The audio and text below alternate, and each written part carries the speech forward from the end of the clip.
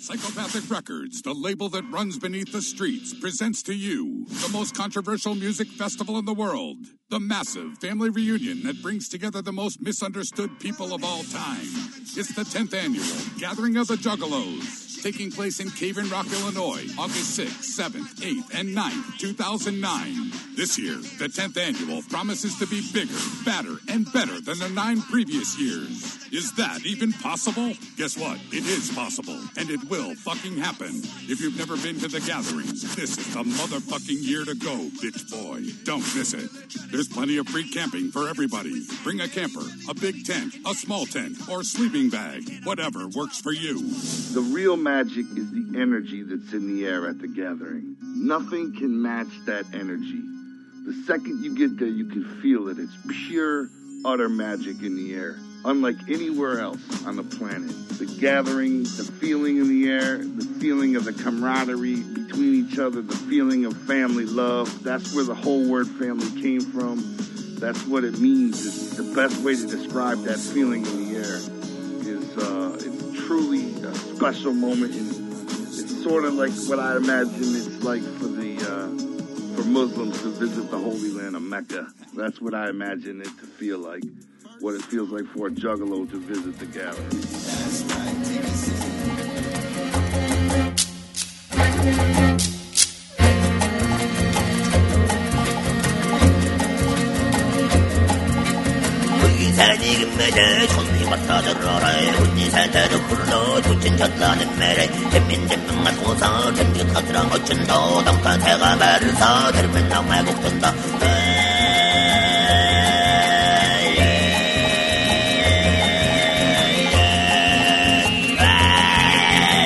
I record every night at this point with like the miniseries stuff. It's like organizing with another person that has their whole other show and stuff like that. It's just like, it's too much. It's too much to do another than interview show every week too.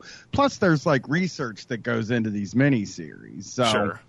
if nobody's expressed anger at us for raising the bonus audio price, but if they did, I would say, I'm sorry, it takes more work, more of my time. Yeah. I don't know what you want me to do. I listened to Shock Jocks for 6 months straight for this. No, all right. So that is, all right, first of all, welcome to Wrestling is Gross. My name is Bucky.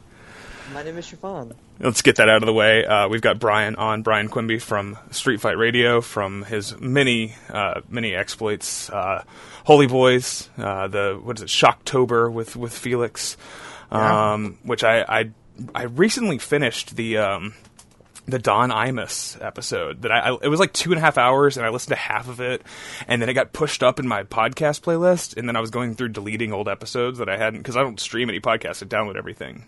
Because of like notoriously bad internet in certain spots where I work and the drive to work, so I never even try. And I found that Imus show, and that was like released as a free episode like a month and a half ago. Is that right? It's so hard to rein that fucking show, and that was in January, but we released it as a free episode when coronavirus hit. Okay, that makes sense. Or something. I don't fucking remember. It was like something like where we couldn't do a show. Oh, I know what it was. We had to do a show. We did a live show when you used to be allowed to do those in Harrisburg. So we had to take a Sunday off. So we just released Shocktober, the last Shocktober. There's actually one after that now. But those shows are so hard to rein in. Yeah. Because you're just like, especially like with the way the world is now, it's like, I could talk about that all fucking day. Well, you did all the research too. You listened to like how many hours of Man Cow to be ready for what maybe started as like, oh, let's do an hour 20, which is what we're shooting for here tonight. We're shooting for an hour 20. Yeah. We were gonna do an hour. I think that the idea behind the show was like an hour, maybe. Well, I think at first it was 2 hours actually, because each episode was going to be so dense. But I think we just have so much fun doing it that like we don't cap it anymore, and we just do them. You know, it's like it's kind of like. Yeah, Man Cow is like, you can chronicle that entire man's career. You can watch every episode of Guns, Gods, and like, or whatever the fuck that show was called, of his brother, which was so terrible. Doing that this Gods year. Cars? I don't fucking remember. It was an insane show. I'm going to watch it that was this a thing. year. Hell I'm gonna yeah. watch it this year. I'm gonna watch. I have like two What or is it three called? people, Guns, God, and something. I don't remember what it's called. Actually, I have people looking for Mancow archives for me, like because he isn't the most archived guy out there because Sure. most people don't give a shit about him, you know? So it's like hard to find audio on him. So the shows just end up basically being like, what's Mancow been doing for the past 6 weeks? You know? The name of the show is God, Guns, and Automobiles. Good name. On A&E, real so- fucking- real alliterative. Yeah, too. that's good. It rolls off the tongue. Yeah, God, Guns, and Automobiles. Gotta have them. Is this History Channel? Okay, it says A&E here, but I think it's actually History It Channel. was So Sister Channel in plugging like, that out of the way. 2013. Yeah. Oh, did it move was- on? Did it pulled a Brooklyn Nine-Nine? I have no fucking clue. Here's the I thing: they remember canceled it, and then there was Yeah. a big Twitter campaign, like a hashtag to accompany it, and that's how they Oh. brought back God, Guns, and Automobiles. that's the MAGA Brooklyn Nine-Nine. That's fucking incredible. I don't think that mean, didn't actually happen, but I was gonna say because Mancow is not like you should look at his Twitter because he tags a bunch of celebrities in all of his posts, and it's really funny because it'll be like fucking Harrison Ford and Dad's Rights and Nice. like fucking Dad's Rights. that guy Oh, rules. Yeah, Dad's Rights is the best guy on Twitter. That is Yeah. the fucking funniest dude on Twitter. he loves him and Mancow. I think are buddies. If I'm not. It's him. It'll be like him, Mancow, and Tariq Nasheed in a post. nice. And it'll be like just hanging out with the That's the buds, squad, yeah, Mancow that's- and Tariq talking about our fathers talking about divorce in America. Yeah, important and it's so subject. good. Yeah, so there you go. We got that plug out of the way. So, Brian, you do Street Fight Radio and your many other things. Actually, I also just listened to you on, there was like a bonus Chapo where you and Will and somebody else talked about with the coalition against bad Mark cuss G, words. the Yeah. Parents Music Research. I Yeah. got real obsessed with that for a period of time there. I listening to a lot of heavy metal this year. Sure. And, you know, It's the year of metal. That's what they're saying. I feel like it is the year of metal. I really feel that way. I think it's all coming back. But Yeah. Yeah, Lil Wayne is going to grab the guitar again. That's right. That's right. I'm banking on metal coming back. I'm hoping for it. It's like so exciting to me to think about. But like, I got really into metal. And then I got really into like the people that protested it because I always did find that very funny. Sure. Like just getting angry at people for, I mean, it's the same thing that goes on now a lot of times, but it's just like they were just like freaked out because people were like getting into witchcraft and Sure. stuff, which is even fucking weirder than like totally freaking out over a joke or something, you know? Well, so that's the thing is, right, like, now we have transitioned most of that energy to just, like, doing, like, Mr. President, sir, you should resign sort of shit on Twitter. And that's today's version of that. Even for, like, professional, like people in Congress replying to Trump being like, sir, you should be ashamed of yourself. And, like, that's where that energy went. So, luckily... Well, that and getting mad at vaping. Yeah, which, by the way... There you go. Son of a bitch. You get one in there. I've been muting myself. I got better at it. Brian, there was an episode early this year where when I first started vaping, I think it was our Justice Payne tribute show, and I didn't think about how loud it was. So there's just a lot of me vaping on the... Hey, I have had so many weird sounds on shows I did. Oh yeah, the Mancow- bong is like the bong, and then Yeah. Brett coughing in the background while you talk is a classic moment on 90% of your shows. moving to the dab rig is really because he can't do that. He doesn't really do that as much during the show anymore. Sometimes you'll hear the lighter click, but like since he moved to the dab rig, there's like The dab rig. yeah, there's like we have like a pretty long table and we sit across from each other long ways. Like a couple of fucking patriarchs. And 1/3 of the table is mine, 1/3 of the table is his, and 1/3 is just for like weed. Just weed. Awesome. The free space. Yeah. Free parking in the middle. Hell yeah, that's great, man. I that's the thing is, me and Siobhan would love to do a show in real life. Like, I think that's like a very different sort of energy where there's chemistry in the room, you know? I mean, obviously her and I, this is episode 35 of Wrestling is Gross, by the way. Welcome to Wrestling is Gross. Yeah, that's the name of the show. This is episode 35, so we are like in pretty deep with understanding each other's rhythms, I think, even though it's still tough. But being in the room with somebody is like it's an easier way to record. I mean, it's like the more technically difficult, I would imagine. Yeah, that is the. I mean, the. I like that sound. Well, because I'll tell you, once the show hits, like people are always like, I want this show to get real big, and then you're like, oh yeah, I do too. I wanted my show to get real big, and now if you could see what I'm recording in right now. I have 3 computers in front of me. Hell yeah. Ultra wide monitor. Gaming rig. Microphone. And I can't use any of them. I don't know how to fucking do anything. You might as well be in a fucking iron lung right now. Yeah. I'm plugged into my laptop, like, directly. That's awesome. I don't, like, use the desktop. And then the office has... I mean, when Street So why do you have all that shit? What did you get all of it for if you don't know how to use it? Because, like, we want to use it. Okay, like, it's aspirational. That, like, we want to, like, stream and put on these big shows. And then we got the TV show coming out soon. Sure. Oh, yeah, Means TV. Let's plug that as well. Yeah. We got the TV. We're getting into filming the TV show very soon and stuff like that. So we are going to pare down the studio a lot more now that there's going to be like a TV studio in there. But like, yeah. Weird. What a strange thing. When you called into Street Fight and you were talking to us, there were 6 computers on at that time. Oh my god! It's a fucking math rock show. It's fucking battles. Well, if you've ever watched like the live stream, which I never do. I listen to the show as a podcast. I never watch the live streams. I would never do that either.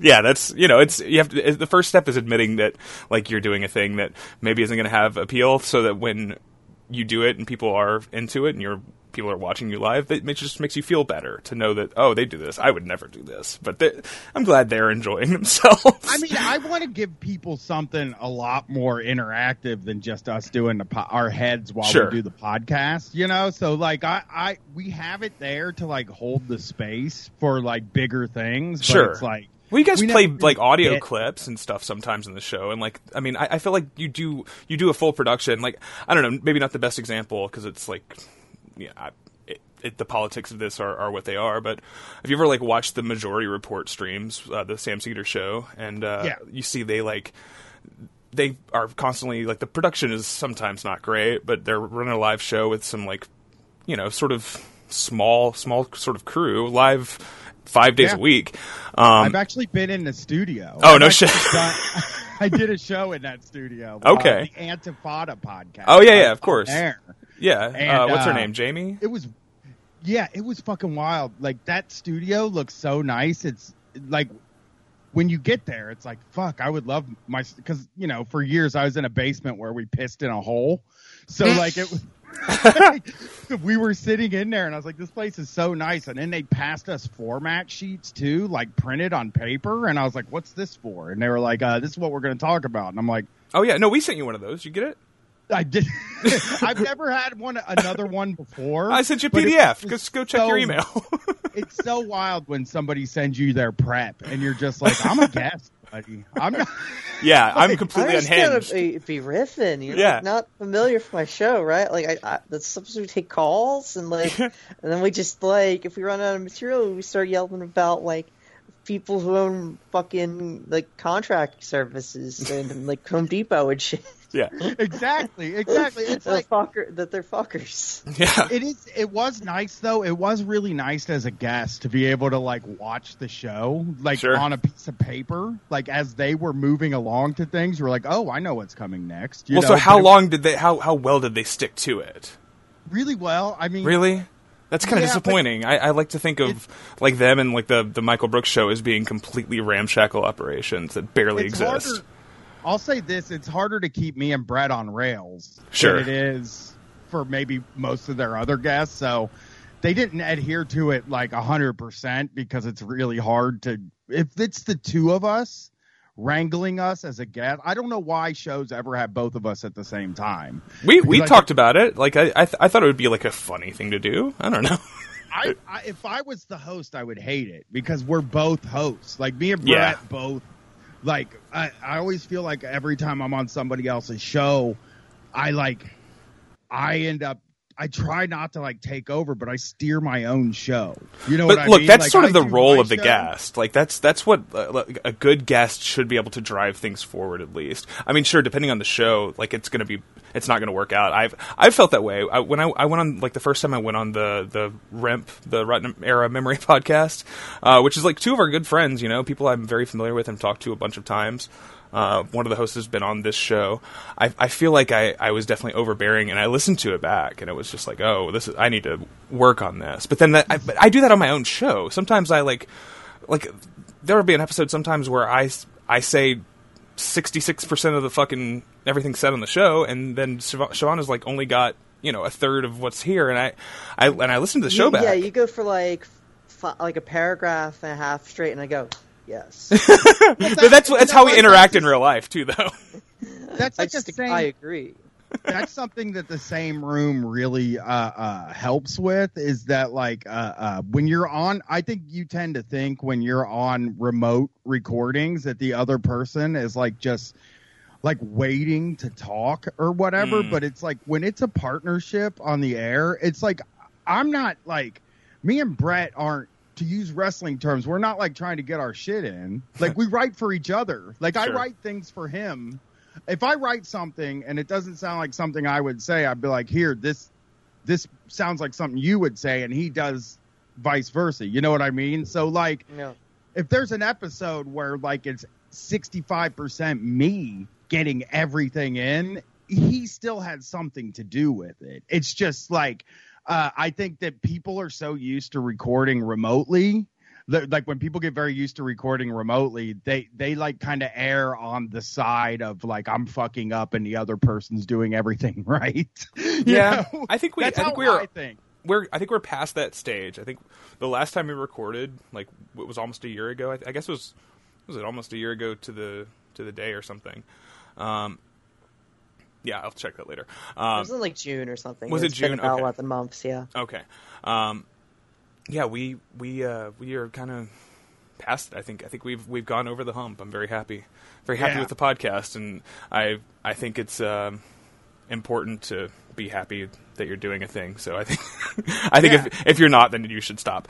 But yeah, Being a team is like, I don't know. There's something about it that's like so much more inherently appealing to me than being like a lone Sure. person that does a Yeah, thing fuck. that like a stand up or Yeah. something like that. Do you know what I mean? yeah, of Like, course.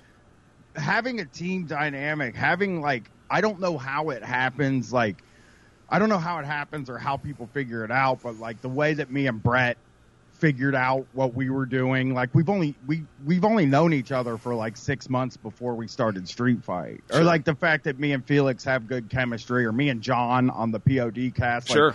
Oh yeah, that's another thing. Let's plug that as well. The POD cast. It's a new metal podcast. You recently did an episode about Puddle of Mud, which I have not listened to and probably won't because I can't.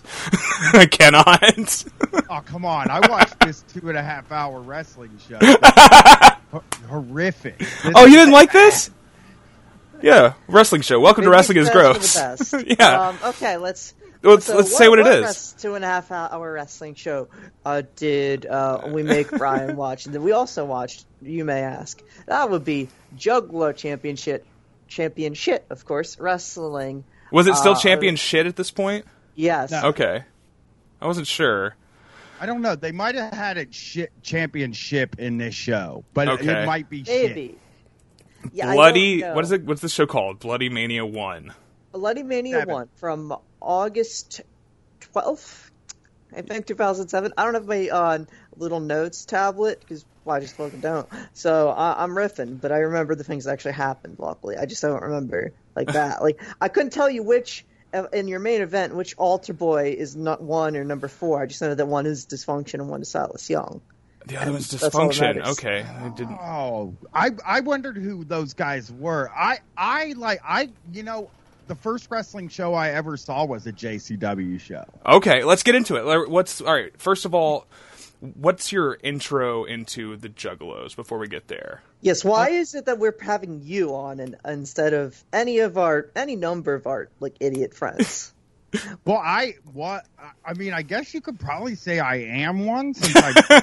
Yes. I still go Folks. and see them when they come through town. But now here's the problem. I was one heavy hardcore, but I can't really claim to be a Juggalo now because I do go see them when they come into town, but I get in for free. That's usually. right. Somebody like puts me on the guest list or something. So Incredible. it's like kind of, you're not really like a super fan.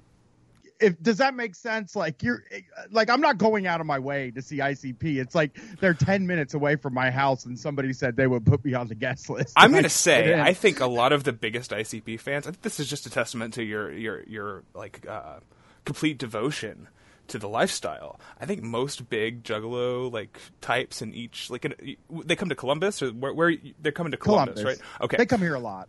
Makes sense. It's the Midwest is Juggalo, Juggalo country for sure. I mean, the whole world is Juggalo country, of course. Don't get me wrong, but if you look at where they've held the gatherings, it's not a wide swath. It's a nice Illinois, Ohio, Illinois, Indiana, Ohio. One time they did it in Oklahoma City, and I'm sure that was the worst city I've ever been to is Oklahoma City. So it went really bad. The cops were like really hard asses on them in Oklahoma City. I know sure, that. That makes sense. And the original plan was to do it in Denver. And then some shit happened where it couldn't get insured, so they moved it to Oklahoma City.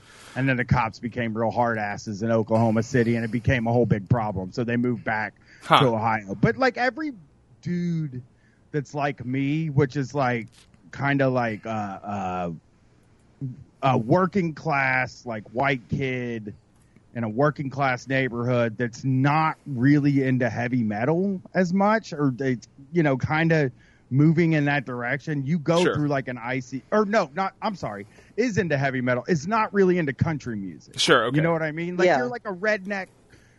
There's a certain type of redneck that's not super into country music, and that's what I. Yeah, they listen to Pantera. They've got some they wear graphic tees and listen to Pantera, but they also wear cowboy boots and have truck nuts on their fucking F-150.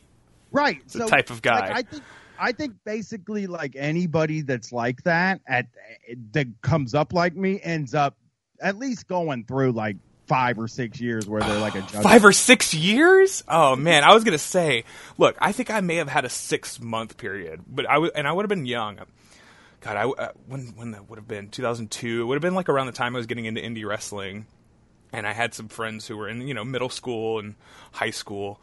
Siobhan, did you have a Juggalo phase that lasted 5 to 6 years? No. Okay. Yeah, I don't know. I think. Maybe I grew up in you grew up in a big city, right? Or at least very close to one. Philadelphia is not exactly Juggalo country. Sure. Juggalos, I know. They exist everywhere. You know who I know? I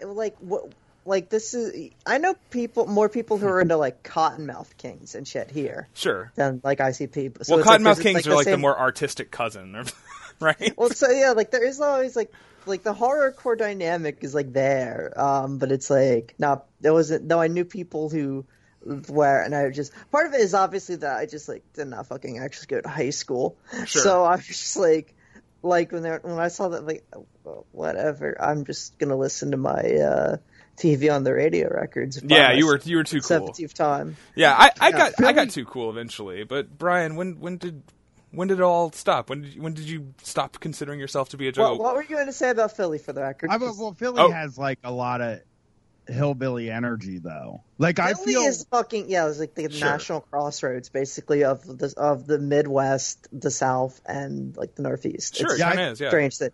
I feel more comfortable in Philly than I do like New York and stuff. Like I feel like I recognize the people in Philly more than I do in other East Coast cities. Like, or even Chicago. I feel like Chicago. Like you go into Chicago, it's got like a vibe to it. I think I'm not a huge. Chicago's a fine city. It's just not. It's not a place. It's the one closest to me, so it's like my, my like waypoint of a city. Philly just has a lot of like shirtless white dudes in jeans. Yeah, that's comfortable. That's like that. That feels like home, right? Yeah. That's why it's a great city. I probably got over ICP, and it's not that I got over them. It was just that like your tastes mature as you get older. I mean, I kind of said this to you in the messages, but it's just like I started to like a little bit more complex music, and just a little bit more. My relationship to that stuff kind of all changed over time. Just I think you get older and you're not as pissed off at everything, and also like I don't know, like I started getting into like the Mars Volta, and like I was working really hard in the 2000s, like especially from like 2001 or 2002 to like 2009 or 10, trying to prove to everybody that I wasn't some like redneck from a working class neighborhood that grew up like an idiot. Like I was trying to show that I was into like art and culture and stuff like that. You were not a fucking Lonnie. No, I moved on. And then, like, after a while, it was just like, this stuff is pretty fun to listen to. But, it's not my sensibility now. It's weird. It's weird to watch it because, like, I can tell you right now that the commentary on this show would have very much appealed to 2002 Brian. Sure. A lot. I would have. Yeah, I would have been into it. Well, so all right, but here's the difference, right? Are you 39, 40? 41. Okay.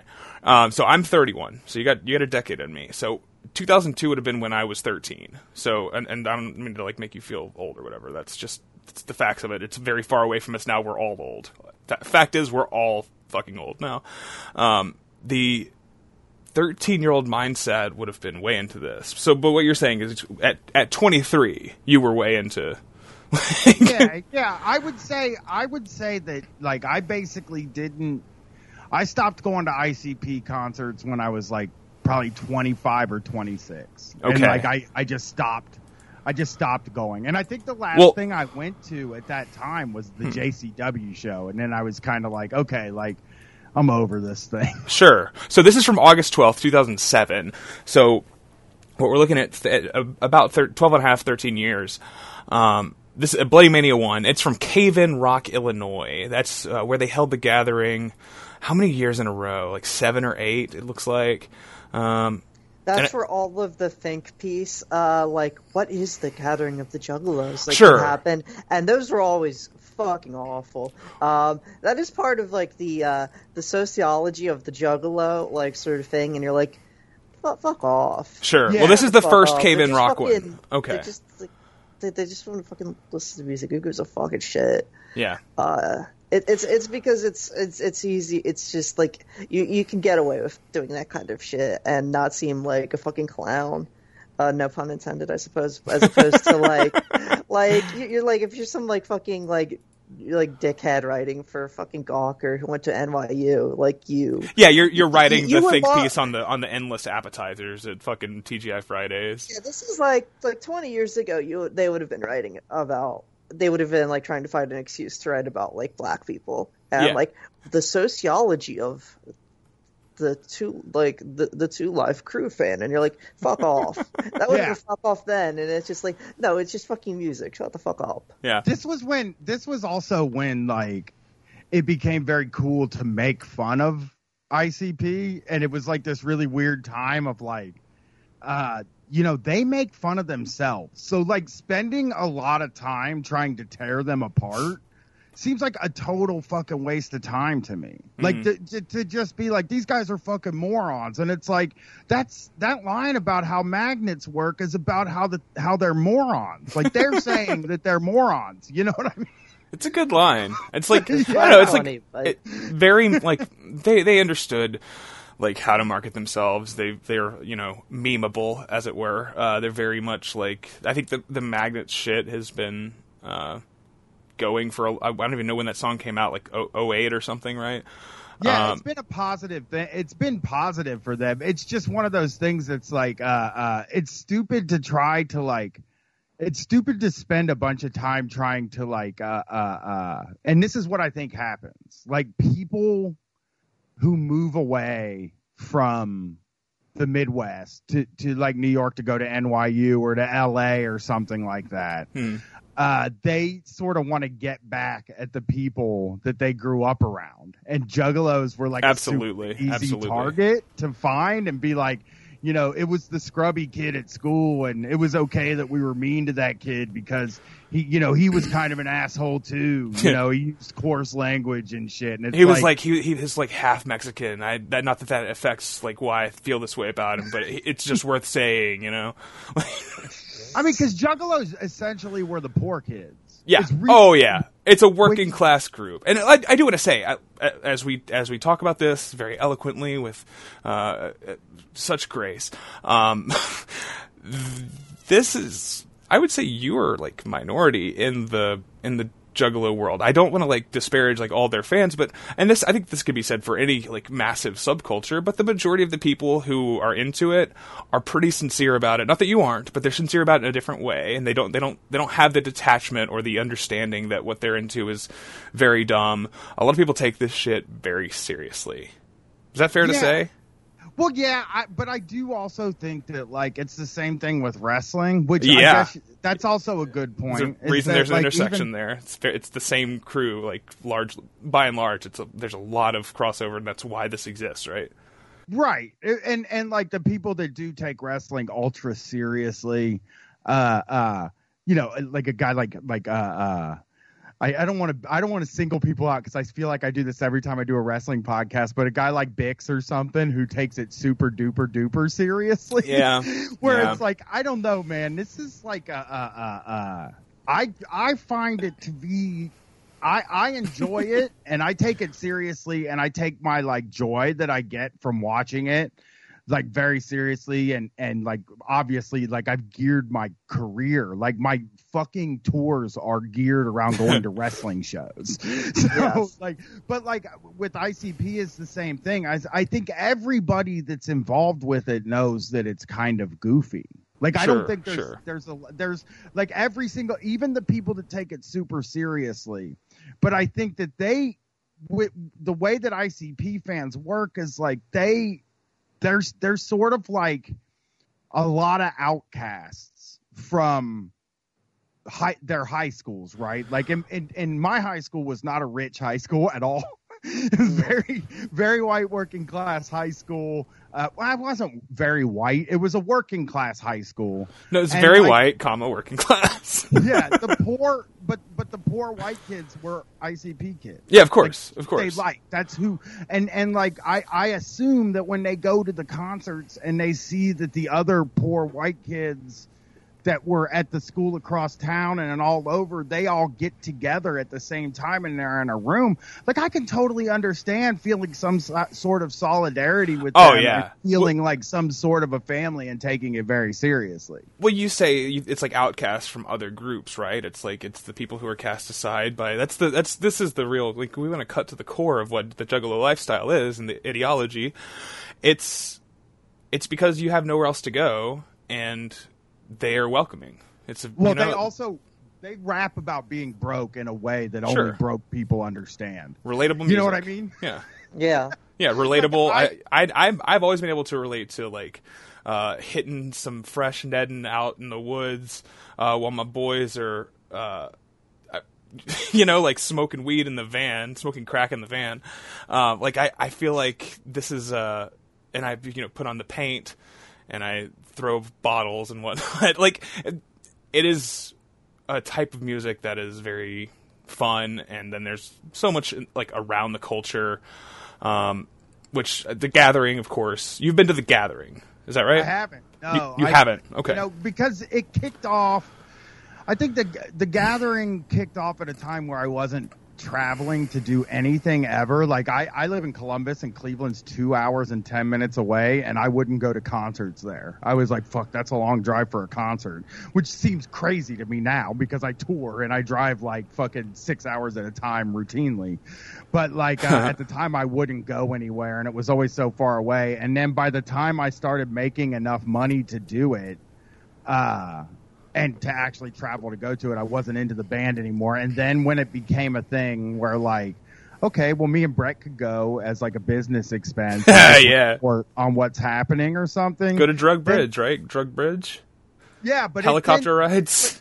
But then it felt like something like Vice is doing. Yeah. It feels too late to do that. Well, that's what Siobhan was saying earlier, right? Is that like even in like 2007, like even then, or at least like 2010.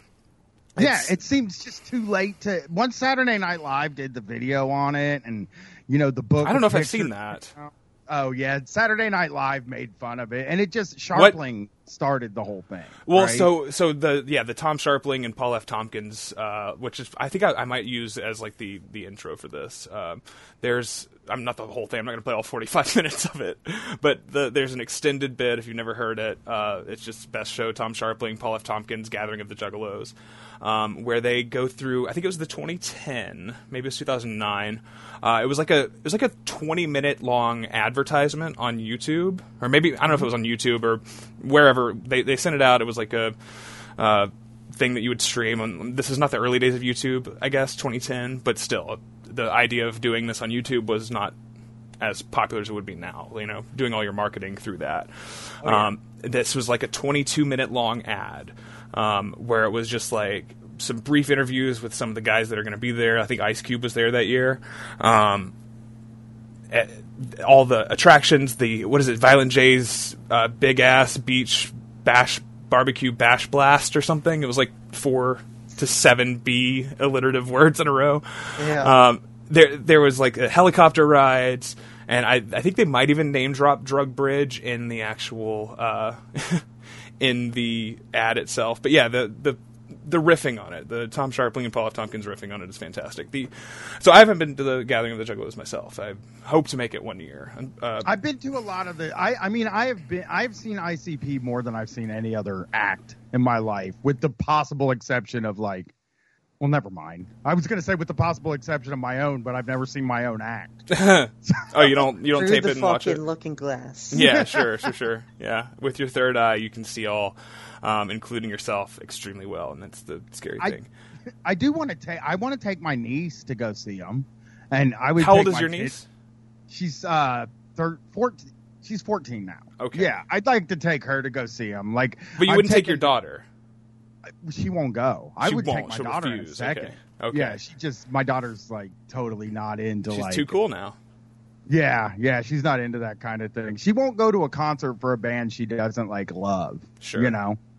So my niece will go to anything, and I think she's heard of ICP and heard about their concerts, because that's another thing. People might not know about this, but ICP is like very, like with Zoomers, they're very like popular on TikTok. Like, okay. I've said this like 1,000 times now, and it's like a fucking like cliche thing for me to say. Every rapper now is a juggalo, basically. Like, I don't know how you can look at like every SoundCloud. What's the Kurt Cobain video, right?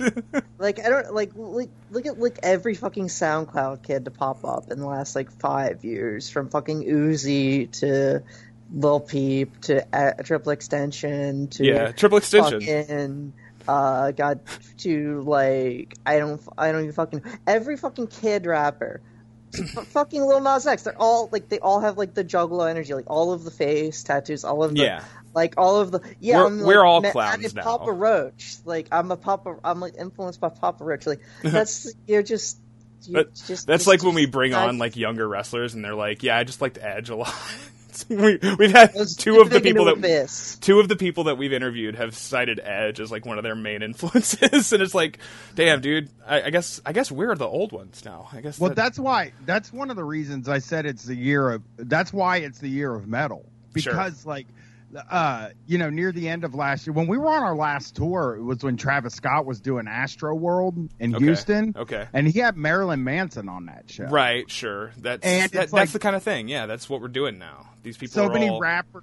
Yeah, and so many rappers are like name checking. And also, I also find it super interesting that like people my daughter's age, which my daughter's 15. She's going to be 16 in October. Jesus. My daughter's almost 16 years old. That ICP has somehow found fame with every generation of teenagers since like 1990.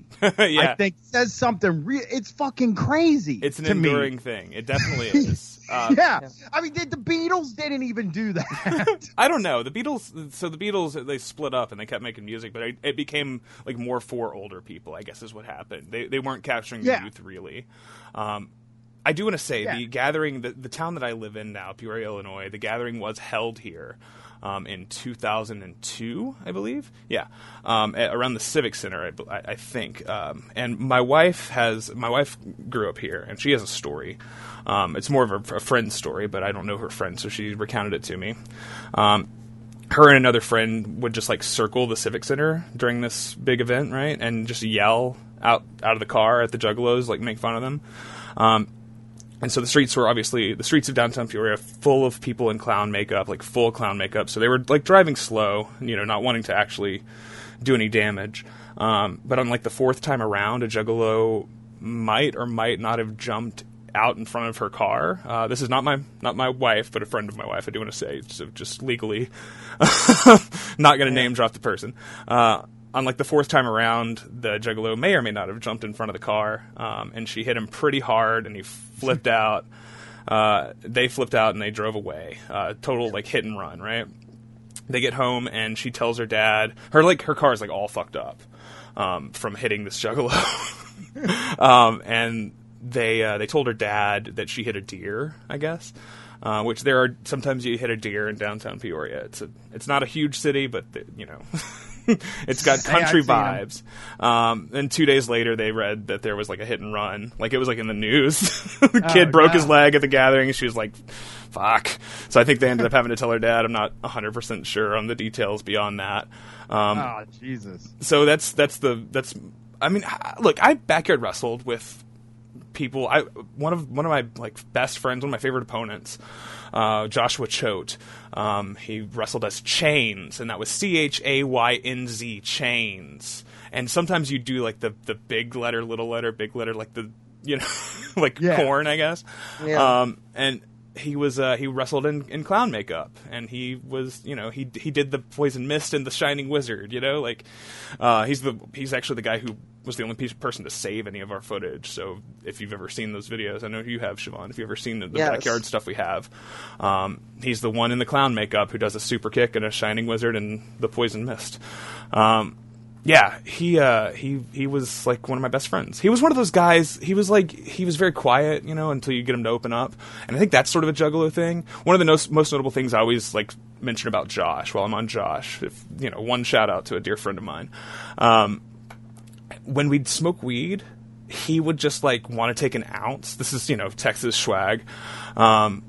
He would take an ounce and he'd just break it all up for like 30 minutes. And he said it relaxed him. So that's Josh.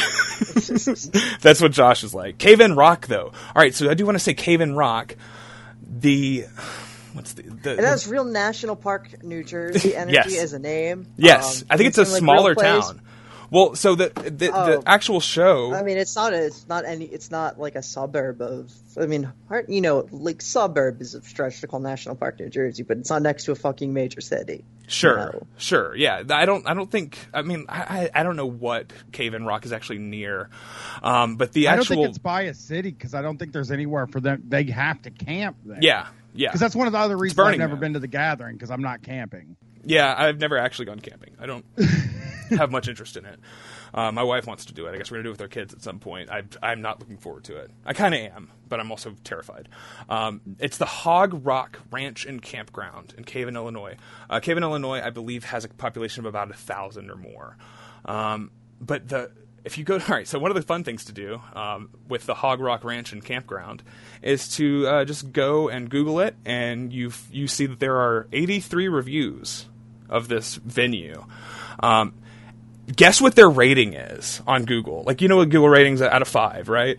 1 through 5 with the decimal. I'm going to say a 1.7. Okay. Brian, do you have a guess? It has to be like a 3. Okay, out of 5, the Hog Rock Ranch and Campground in Cave in Rock, Illinois, has a 4.9 out of 5. It's because Those the are gathering. super high or super low, yeah. It's not just the gathering. It's excuse me. It's there's a lot of events. There's lots of pictures too. If you want to go on a journey, go to the Hog Rock Ranch and Campground. I'll link it in the fucking show notes because it's worth going and looking. There's like lots of pictures of just like white people biker culture, like, you know, metal festivals. There's like multiple pictures of like wet T-shirt contests that seem to happen at one of these shows. Which I didn't know you could actually post tits on Google reviews, but apparently you totally can. Yes, it seems like this is a place that's willing to put on shows that insurance won't cover. From what I'm looking at the stuff, because it's really hard to get insurance to cover metal festivals. Sure. And it's really hard to get insurance to cover motorcycle rallies, and probably Yeah. not super easy to get insurance to cover something called Killer Pimps, which is supposed to be happening there. Nice. So Emily Turley, 5-star review from a year ago. She's considered a local guide. She's got the local guide badge for 51 reviews and 29 photos. That means she's like a Yelp influencer type. She says, I can't even describe how much fun this place is. No pictures for this review to protect the guilty. It's an experience you shouldn't miss if you love bikes, music, and unplugging from technology. So it's like, man, Hog Rock Ranch and Campground. I got to get out there. Got to get to a show. They don't hold it here anymore, sadly. Would they do Ohio last year? Yeah, they're a half hour from me now. They did Springville, Indiana last year, but this year was supposed to be. Where was it supposed to be? Was it Thornville again? I don't know. Thornville's about a half hour out from me, but again, not camping. Yeah, I might. It was supposed to be in if they were- Garrettsville this year, Garrettsville, Ohio, at the Nelson Ledges That's Quarry right. Park, Crystal Forest. You don't want to have a thing where there's a drug bridge at a place called Ledges. Yeah. Nelson Oh, Ledges. yeah. I've been thinking about that a lot. I think me Oh, and Brett man. talked about going, but like I think it was a 2.5 to 3 hour drive from Columbus, and there were no hotels around it again because they don't have these in places where there's hotels, and I am not Yeah, on the ground. it's like a just full never- weekend, right? Isn't it usually like a Yeah. 3-day show? Yeah, I did Woodstock 99, and like Wait, that what? that was when I decided I will never camp at a concert again. You Ever. were at Woodstock Not- '99? Yeah, I was at Woodstock 99. Hell I yeah. never camped again. I haven't been camping since Woodstock 99. That Would was you the last- seem like an asshole if you rented an RV to go to the gathering? Yeah. I know. Yeah, you'd be It a big feels like shot. yes. That's what I mean. It's like there's nothing you can really fucking do to live comfortably at the gathering of the Juggalos. Well, they just And assume I they'll be would comfortable not through wanna the vibes. Stand out. I wouldn't Yeah. want to stand out in that way where it's like, oh, the podcasters came in, but Yeah, they you're- brought a really luxurious fucking camper because Brian won't sleep on the fucking ground. You got We're rolled in a by some hotel that's less clowns. than 3 stars. They were like, I think those are the guys from Means TV. Yeah. Oh, yeah. So it has been canceled this year. Very sad. Very sad. They had a full statement. I won't read the full thing because it's quite long. But yeah, they said just a few bits here. Let's see. The bottom line is that we refuse to risk even one Juggalo life by hosting a gathering during these troubling times. In closing, we want everyone to heed the words of Fred Fury and Flip the Rat. Be safe, watch your step, and take it easy. You can't replace what you mean to our team. Without you, tell me where the fuck we'd be. Whoop whoop. Hey, So- I like actually love that they did this. 'cause It's I'm gonna- beautiful. It's a great I'm going to post. tell you, like, me and Brett are in the same boat where it's like, hey, you know, Oh, yeah. we're getting our income is cut like pretty. Our income has got cut into by not touring, Sure. but we ain't fucking doing it. I mean, Brett has pretty much dug in. I don't think we're going back out till there's a vaccine. Yeah. I think we're good. I'm going to work, obviously, as you know. Yes. But I think I'm going to keep. They've got the mandatory masks now. When I called you on the Street Fight call-in show every Sunday night at Street Fight WCRS. Is that still the? That's the Twitter. Yeah, that's the Twitter. Okay, yeah. So go check that out, folks. I'm trying to get better at plugs. But see, the thing is, you're supposed to put them all at one time. I keep dropping them in throughout the show. So shouts out to the History Channel for God, Guns, and Automobiles, Means TV for all their fine programming, the POD Cast. I think I'm hitting them all. Shout out to Bad Max. Shout out to Bad Max, of course. Bad Max. Yeah, I think we're. I don't know what the plan is for Illinois for opening up again. Obviously, we're on the cusp of like everything getting way too relaxed with the country. So I don't plan on doing much more than I'm doing now. I don't want to put fans at risk. One, and at two, I was talking to a buddy of mine who from online in a DM that I'm in, who said that they live in Oklahoma City. And they said that the comedy club's open. And there's Jesus Christ. didn't believe it, but then they told me the comedian who was like playing there, and I looked at their page and the comedy club is fucking open. And like me and Brett have been talking about this obviously for 2 months. Sure. Right? And it's like, okay, so like if how many shows did you cancel? Like you probably canceled 12. A dozen shows. Exactly a dozen, 12. Yeah. Okay. Yeah. Jesus Christ. We were like, okay, so can we realistically, would we even want to do a show where you have to socially distance 6 feet apart? I don't understand what that's going to look like. Miserable. Yeah. Exactly. Charge more for the tickets and sell half the tickets. Like, is that really? Do we want to? Is that a fun experience? That's for also anybody? not what you guys do. You guys straight up like ethos. No. Yeah, you let people in for free if they like just DM you and say, "Hey, I don't have the money. I like your show. Can I come in?" You put them on the fucking list at the door or whatever. Like, I know this is not. You've sent me some premium fucking Patreon shit that was just uploaded to like a Google Drive because I was fucking broke, and I wanted to hear shit. I would. I mean, totally. If the venues forced us to go back out and make up these 12 dates, I don't know what we would do, But I also find it pointless to like if the Gathering of the Juggalos was to run and they were. What are they going to? Are they going to refund half of the tickets and just let half of the people go?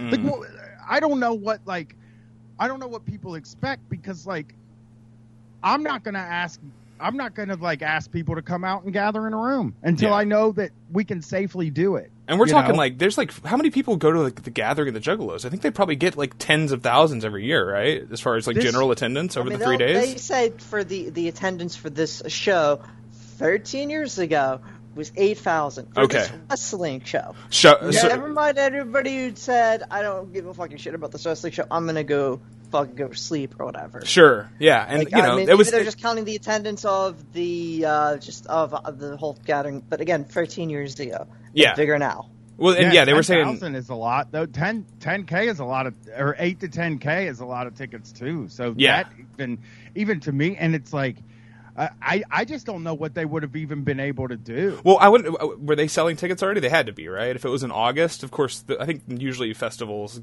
sell pretty early, right? I haven't been to a festival in years. Plans. They might have just refunded. Oh God, I feel so bad for all the indie wrestling promoters and the people. Like, I mean, I don't feel bad, but I feel for them. Like the Drew Cordero and Brett Lauderdale super team that was like. Hedging all of their bets, John Thorne hedging all of their bets on the collective and those travel packages. They sold so many of those like $1,500 travel packages, like a lot of money to refund. I'll say this.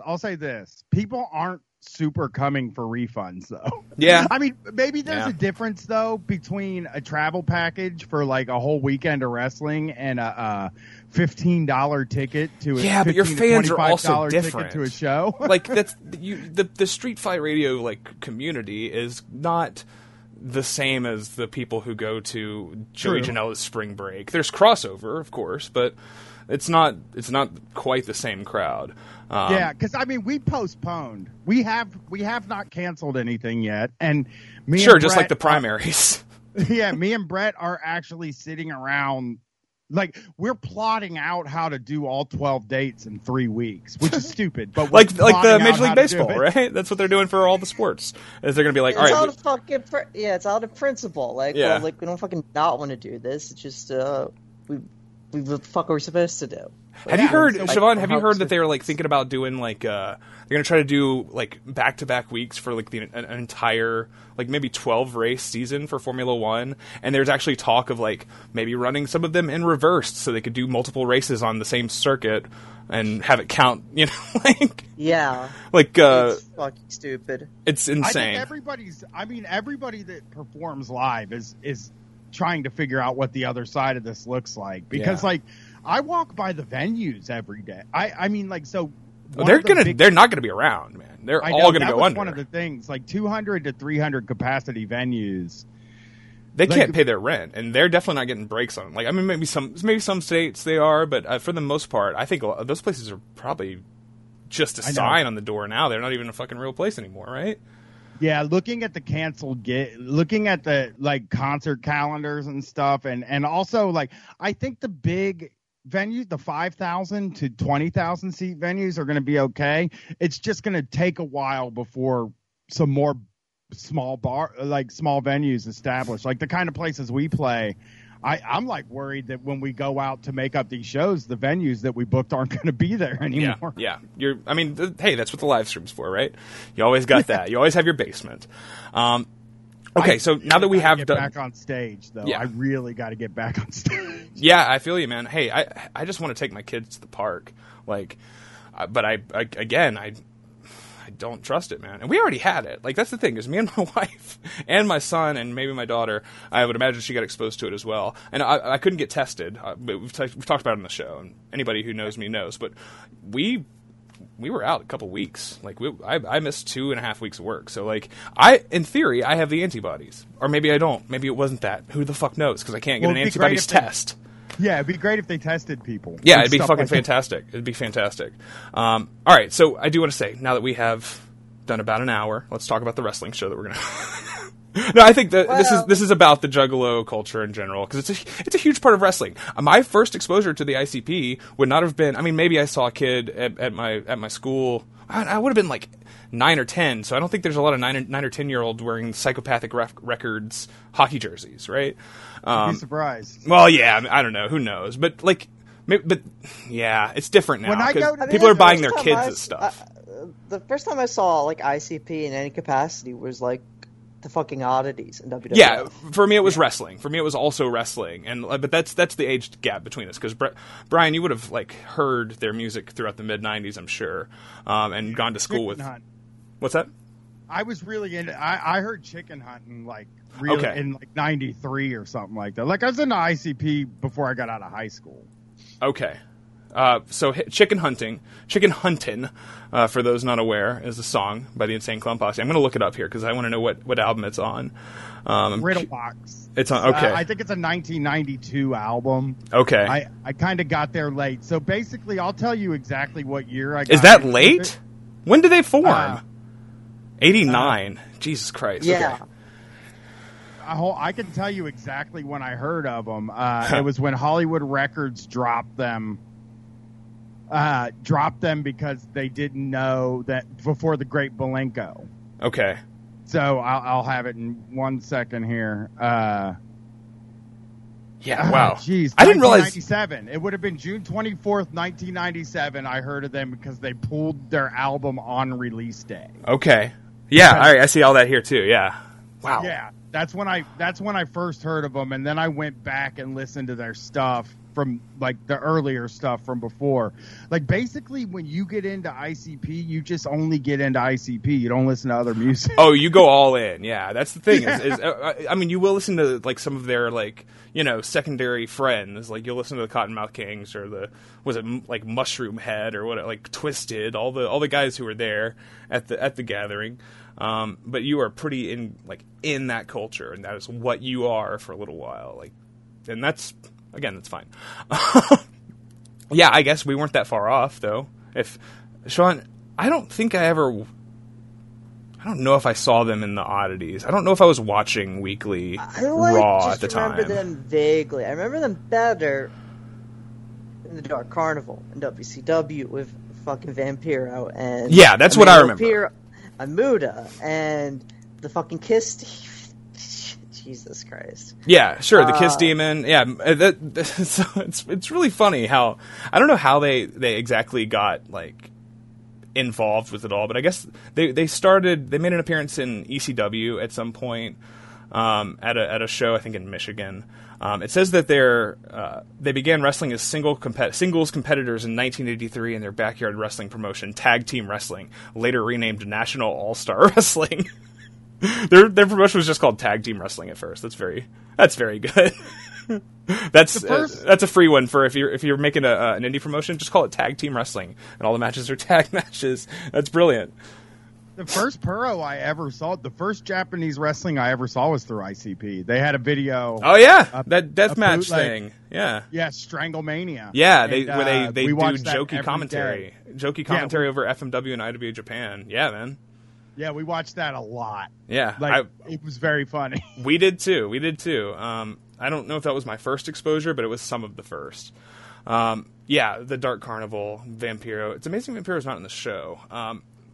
So this card is like bad. This is we don't have to discuss every match or even go in order here. What's the opener is Ultimo Dragon versus Jimmy Jacobs. You immediately see there's like crowd is like throwing trash in the ring. Billed as 8,000 people watching the show. The Wikipedia number now says 5,800, so maybe it was adjusted for the people that were asleep. You know, yeah. What do we got here? The ring girl. There's a ring girl holding a sign, like a boxing sort of thing, and her shirt is cut so her like tits are hanging below the bottom of the shirt. Like that was the first thing. That's the first thing you see on this show.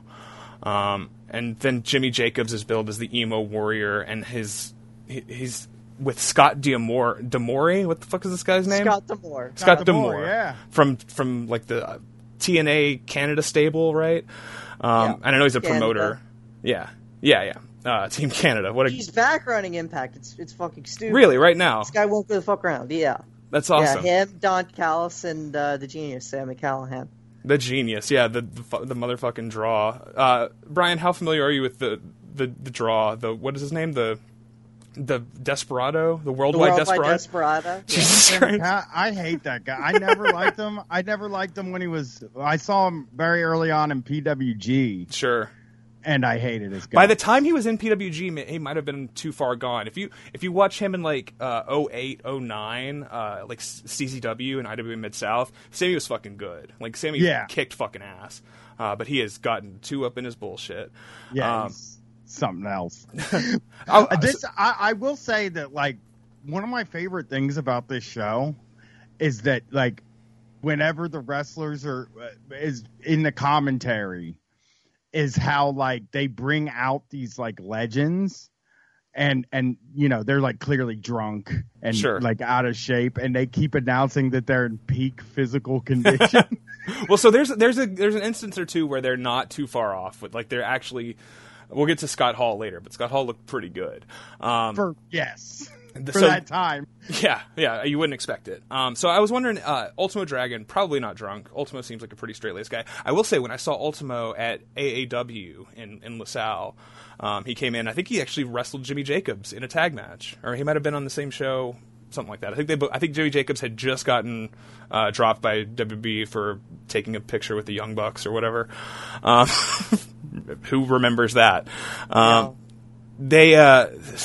Ultimo had like this woman, like I guess it was his wife, and like translator maybe, because Ultimo didn't seem to speak English, and by all accounts from the people who paid the $15 to take a picture in the ring with him, but she was like his like money manager, and apparently she was like pretty fucking gangster. She seemed like so we joked that was Ultimo's Yakuza wife and handler, but he's a weird guy. You know the story about him, like, it was his dream to wrestle in the WWE, right? Like, and to wrestle in Madison Square Garden. That was, like, his big thing. And so he wrestles at Mania 20, and that's the show where he slips coming down the ramp, right? Yeah, and the Cruiserweight Open, he slips on his fucking cape. Yeah. Have you ever... Brian, does that ring a bell for you? Is that, like, a thing that you remember Mania 20 and MSG and Ultimo slipping on his own fucking gear. Totally out of. I've probably seen it because I've watched all the Manias, I believe. Mania 20 is very good show if you can tolerate Chris Benoit's triumphant moment. I might not have watched that because I'm a weirdo. I don't watch a lot of Benoit either. I'm not huge into it.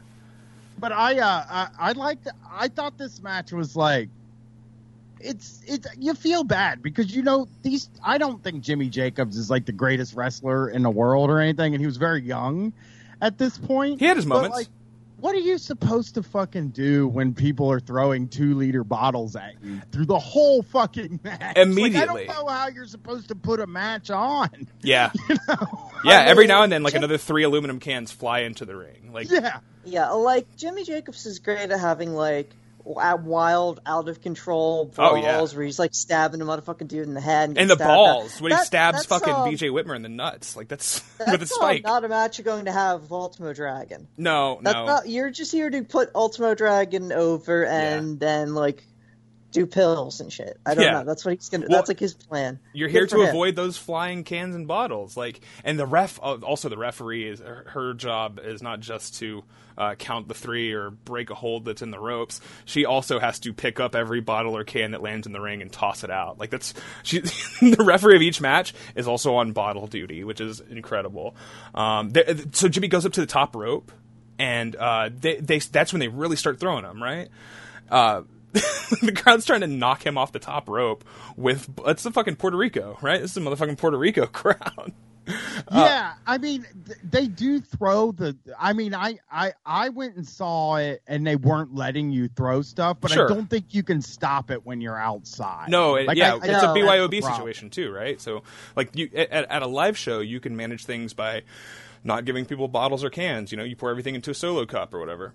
Like, that's a way venues often will handle things like this. But at a place like this, wide open air, there's no.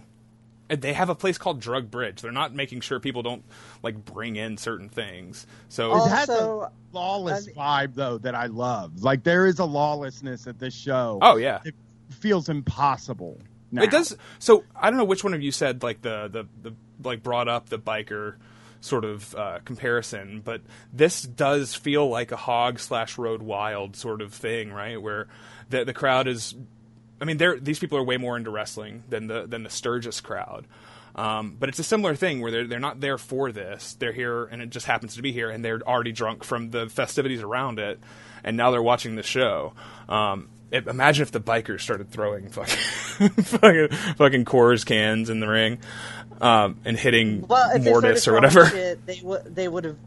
There would have been like a lynching of. It would have been Altamont, right? It would have just been. It would have been Altamont again, right? Isn't that the Gimme Shelter? I think. Yeah. Yeah. Brian, were you at Altamont '99? Do they have one of those? I was not. I wish I was. I do. I luckily went to Woodstock '99. I did see ICP there though. I did. That's one of the reasons I went. Amazing. Did you witness any sexual assault? No, I didn't. I did not. Bad times. I was, with 3 other dudes and afraid to talk to anybody that wasn't those 3 other dudes. Sure. Because I was in New York. You were like 19 or whatever? Yeah. So it was just me and my buddies hanging out just like we would anywhere else. Not hanging out with any other people or anything. Yeah. But, yeah, I the lawlessness I really liked was like, and I'm sorry if I'm going ahead, but Tracy Smothers. No, who gives a shit? Yeah. That's very important. Tracy Smothers. Yeah. Tracy Smothers coming out, and people are somebody throws a chair at him, and then he just whips the chair right back out into the audience. It's incredible. So this is a Tracy Smothers thing, right? He started riots in a lot of different buildings and a lot of different outdoor venues for that matter. But he is like at his best, right? His banjo entrance music, they say, was recorded by Tracy himself, who played the banjo with his toes, which is pretty good. We should say it is Violent J and Shaggy 2 Dope on commentary, and I guess they're playing characters. They're, wink, wink, we're not the same guy, sort of thing. Guido in 3D, I believe, and it took me half the show to figure out, is Guido, because it's spelled Gweedo. But like we say Guido often on the show, right? Whether we're talking about James Maritato or just talking about like, WAP culture. Italian American representation. Yeah, Madone, right? But yeah, the commentary is great throughout the show. But Tracy comes out. Somebody throws like a big ass tree branch into the ring, and he whips it back into the crowd.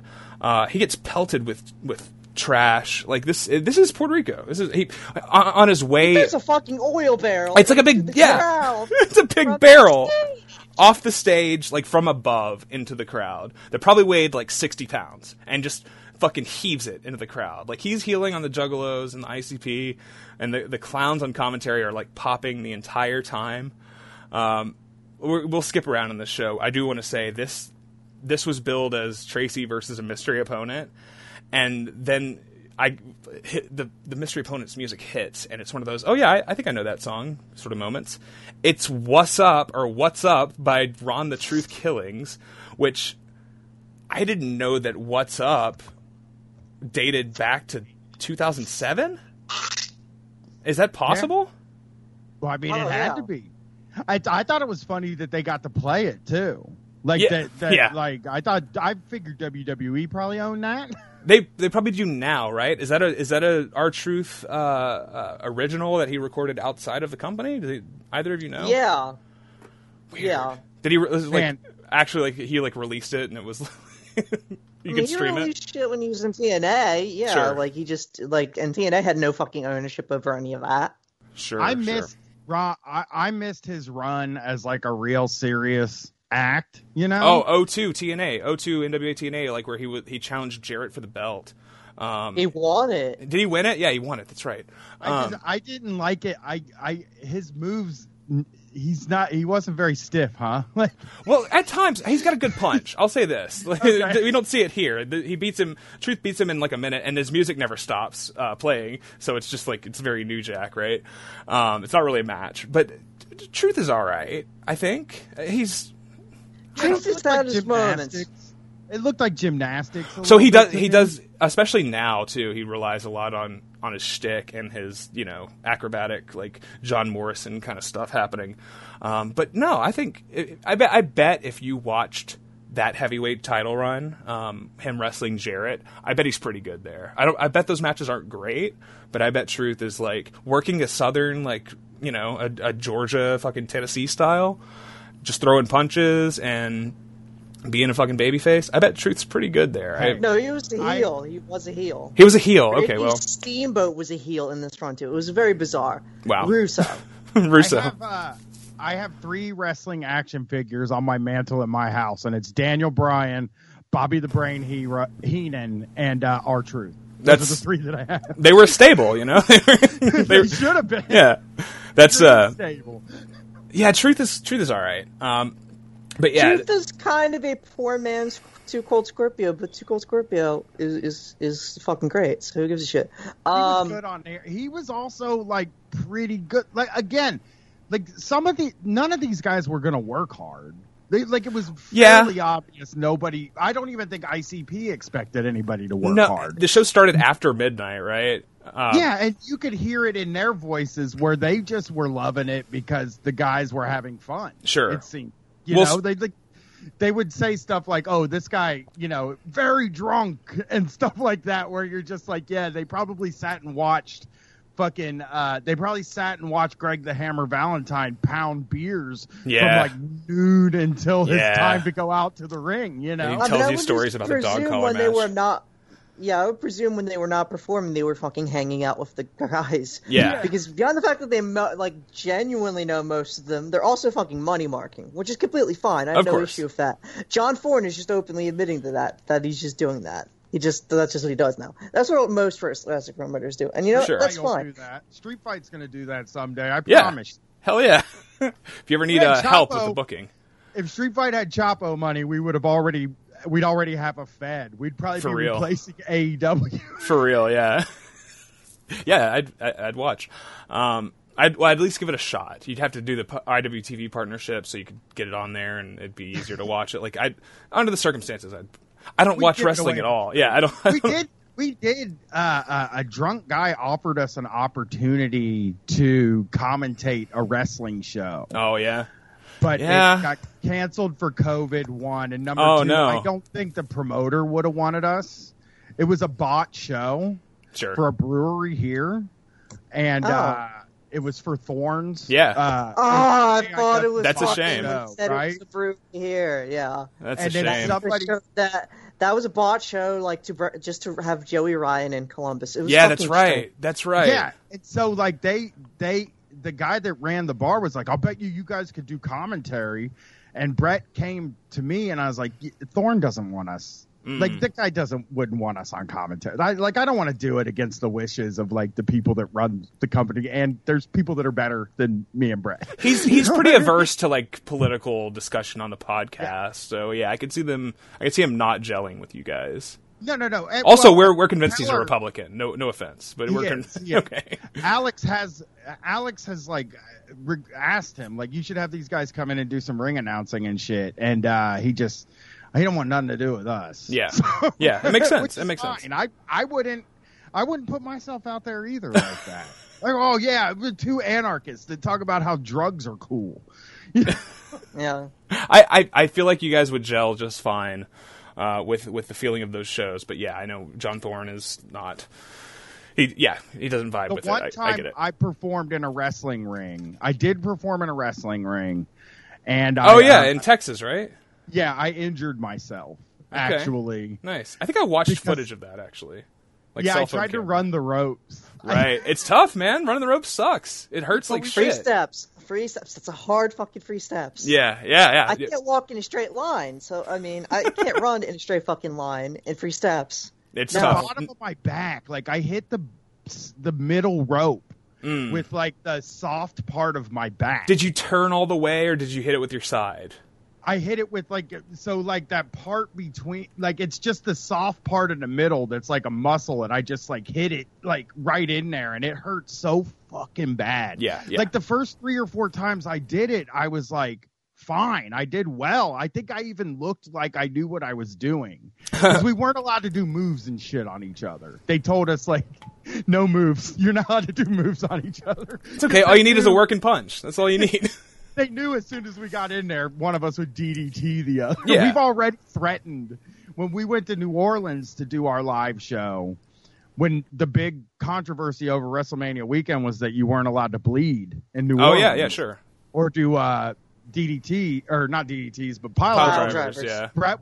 I was going to pile drive Brett, and he was going to blade on stage at our live show. I remember you talking about this. Yeah. No fucking athletic license, completely fine. That is performance art, my friend. Yeah. We You're allowed to chickened smoke on out. stage too. Like, fuck it. We chickened out. We totally I have smoked on stage in Las Vegas. Hell yeah.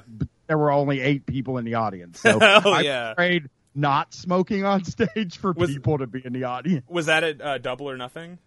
Yeah, the only reason we were there was for Double or Nothing. Right. So it was sort of like, I got a really good wrestling show, and Only yes, 8 people came to that show. 13. Brett Okay. said 13, but we did make a lifelong. We have one fan that found out about us from that show. Okay. So I kind of feel like if they're a patron, it was worth it. We got our asses kicked on that tour. The southwestern United States is brutal. Oh yeah, it always was for the AWA guys. It's like it was why Fucking wrestling desolate, yeah. wrestling could never We thrive got- there really too. Like that's pretty known. Was that an alone tour or did you have guests like company?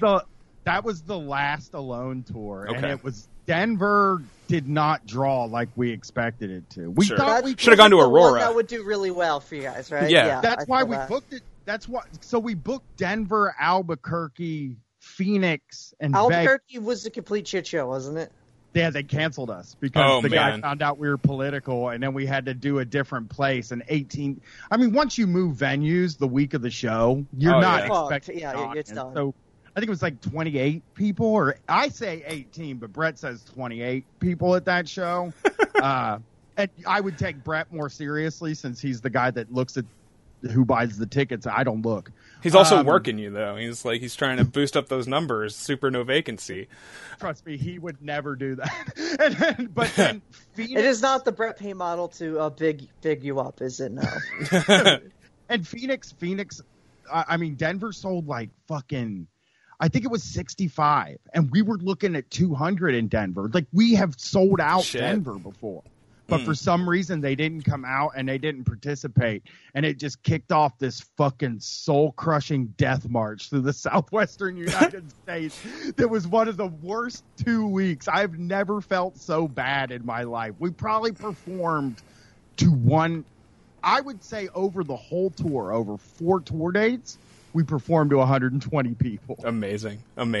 That's less people than listen to our podcast, which is incredible. Well, that's less than half of who comes to see us in like New York or Chicago. Sure. Like, yeah. We usually draw like 350 and shit at those places. So it was like, we were feeling so big, you know, we were like, and you know, we were so excited to be going to Double or Nothing. We were feeling so big because we had the last tour we did was a West Coast tour, which we also draw very big out there. Sure.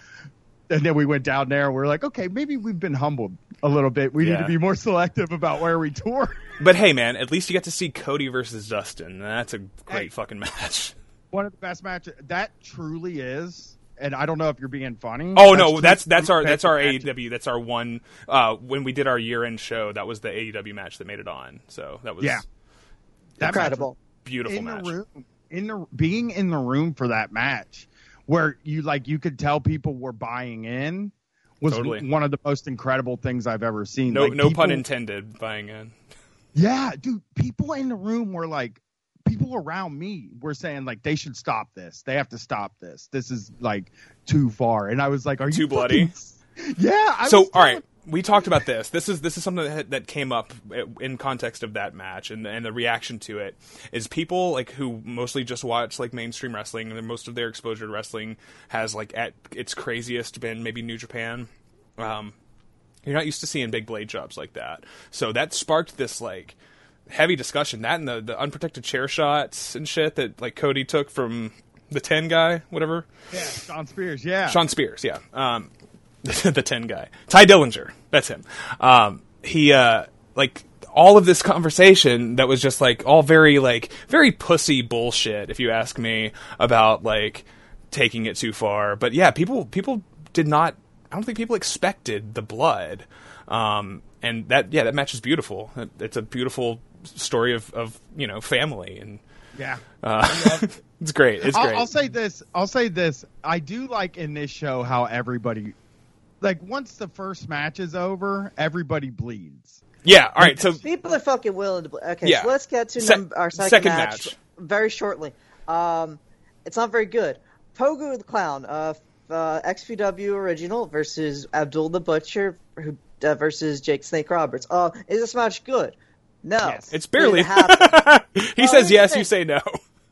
Is it good? No. Is it great? Is it great? Yes.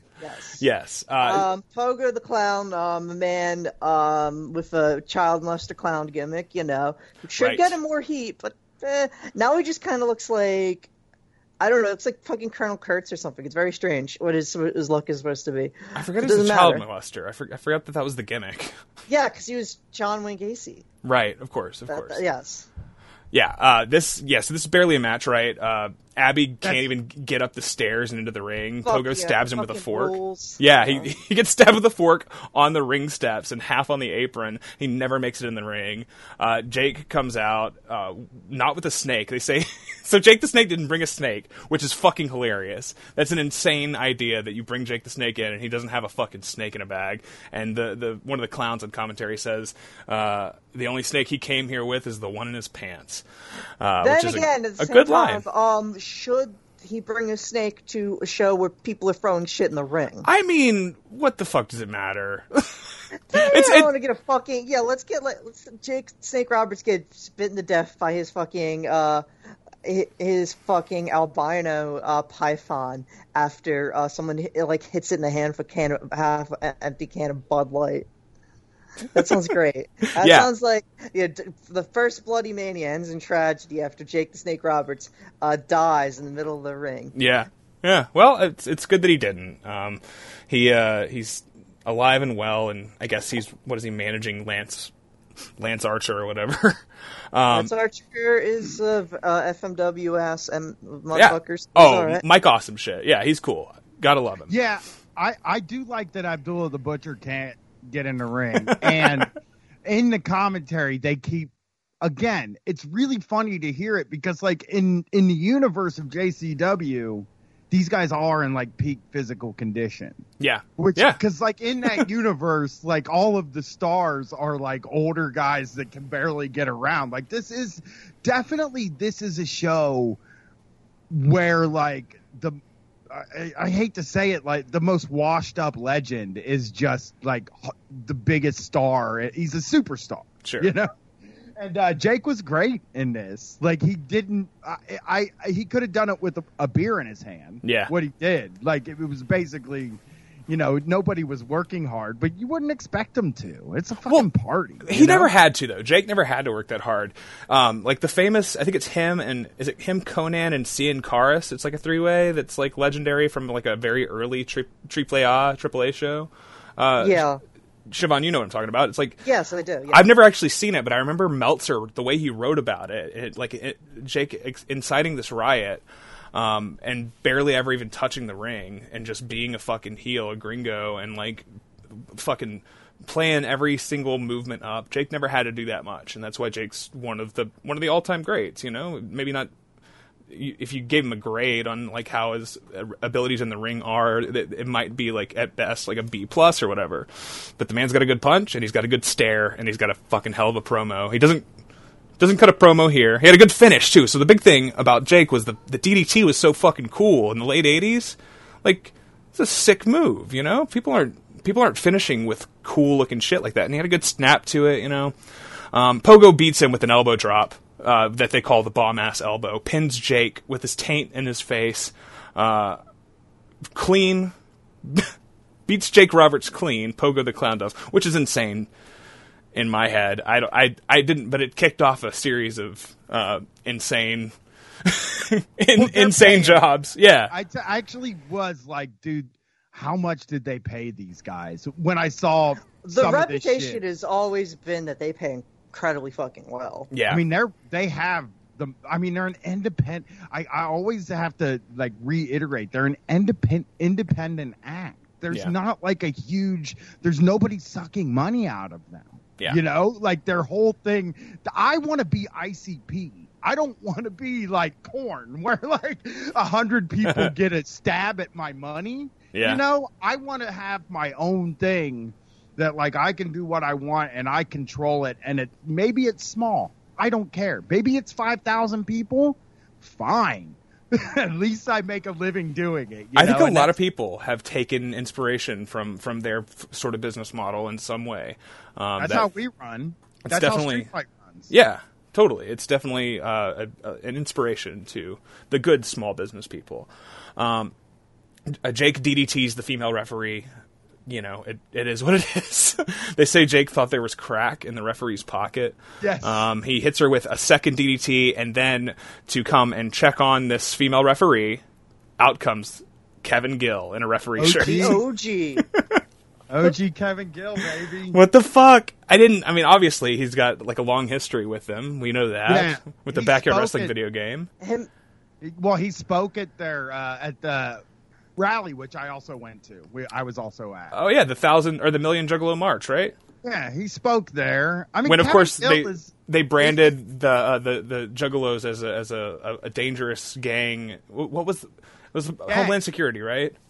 the FBI. Was the FBI? Okay, yeah, it's But Kevin Gill, I thought was pretty good. Kevin Gill was very savvy on that stage. He's 'Cause I all think right. Yeah, We're I think apologists. We're Kevin Gill fans, kind of. That's what I was gonna. When I saw how much people hated him, I was like, he gave a speech at that Juggalo protest march where you could tell he was a very savvy guy. He knew there were leftists there. Yeah, you know what I mean. And he kind of gets it. He almost gets it. Yeah, so he like tried to appeal to them. He is was a like, nightmare "Oh, to how talk do you to. feel?" I talked to him after the fucking me and Chris Gibbons stood there after the Nick Gage Invitational last year in Chicago and talked to him for like 5-10 minutes. And he is not an interesting fellow to talk to.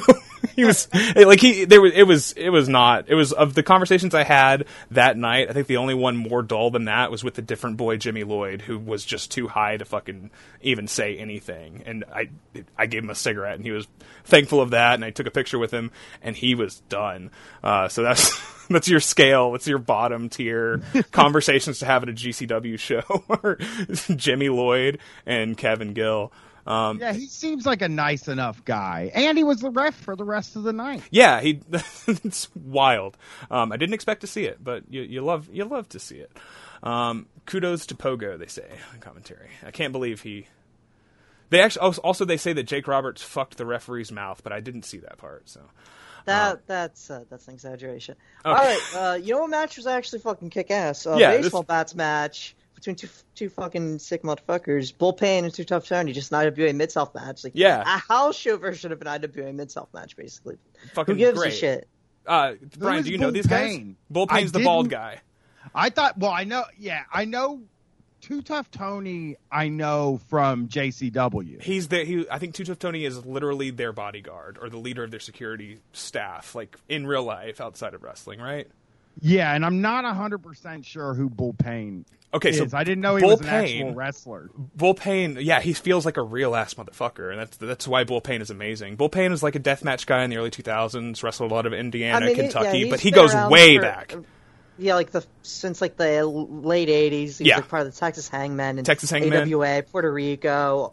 A lot of Puerto Rico sold work. in Germany. Was like a WCW jobber, but was always like a stiff motherfucker who would just beat the shit out of other dudes. Yeah, you can find syndication WCW matches from the early '90s where Bull Payne is like one of the jobbers, which is really weird.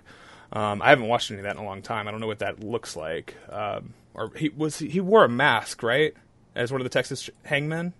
Yeah. Yeah. So them and Tex Slazenger and Shanghai Pierce, right? Good. All good, fantastic Southern wrestlers. But yeah, Bull Payne he comes to the ring with a baseball bat. He's like one of the fucking.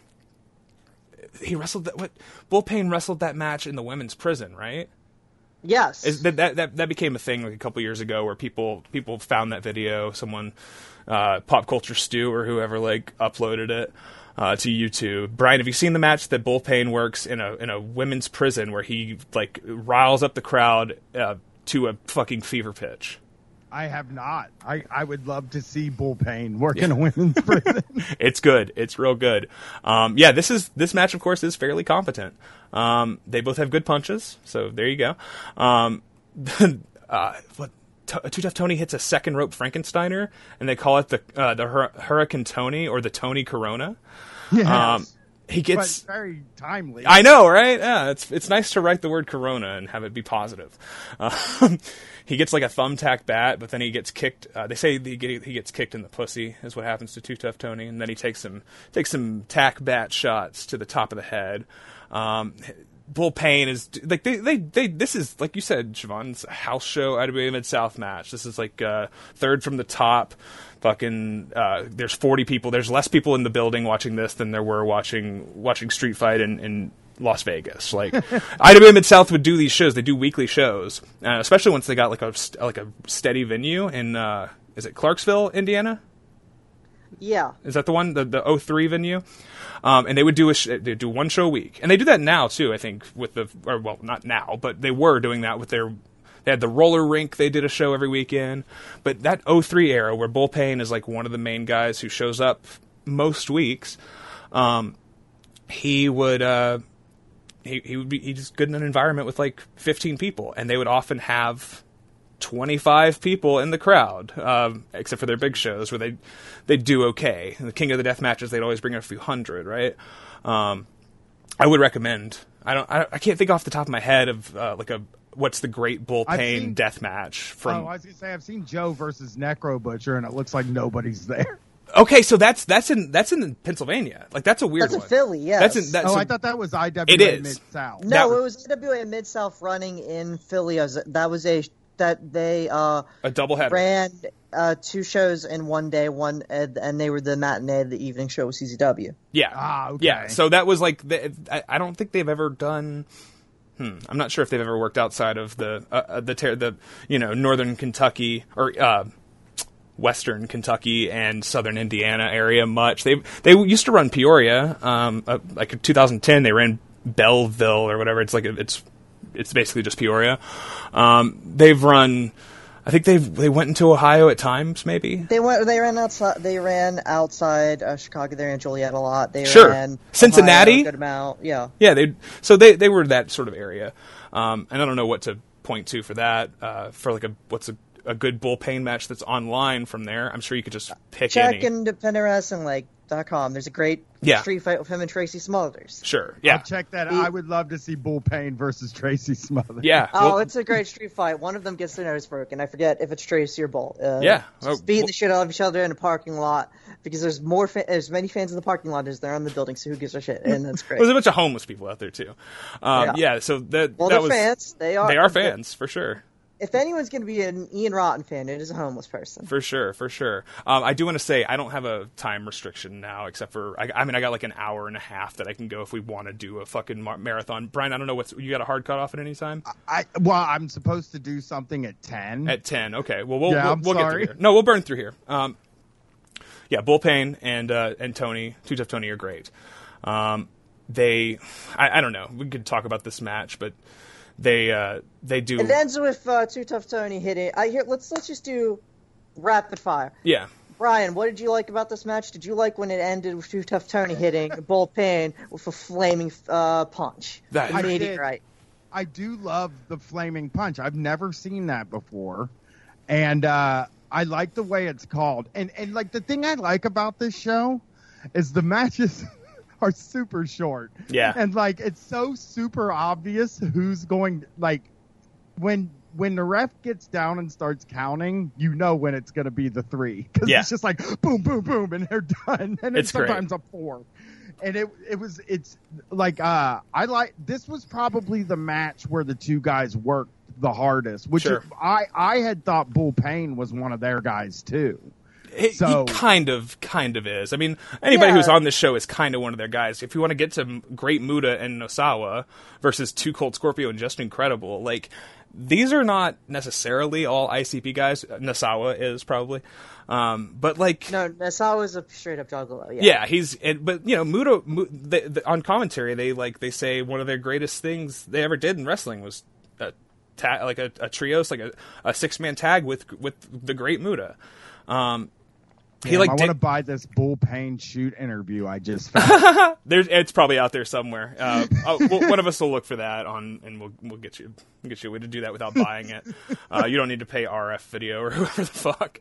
Oh, that's true. That guy's bad. Yeah, they're all bad, but some of them are worse. And the Fun Athletic guy is among the worst of the worst. This tag isn't very good. But you know who Just Incredible is. Tubby as shit. They make fun of him a lot they say he might be pregnant with a baby wrestler. Yes. He just goes off on the crowd for God knows, because he's just incredible, because he's a doofus. He's not really getting that much heat as much as he just seems like pissy. Yeah. Is he cool? Is he good? Is no. Just Incredible good?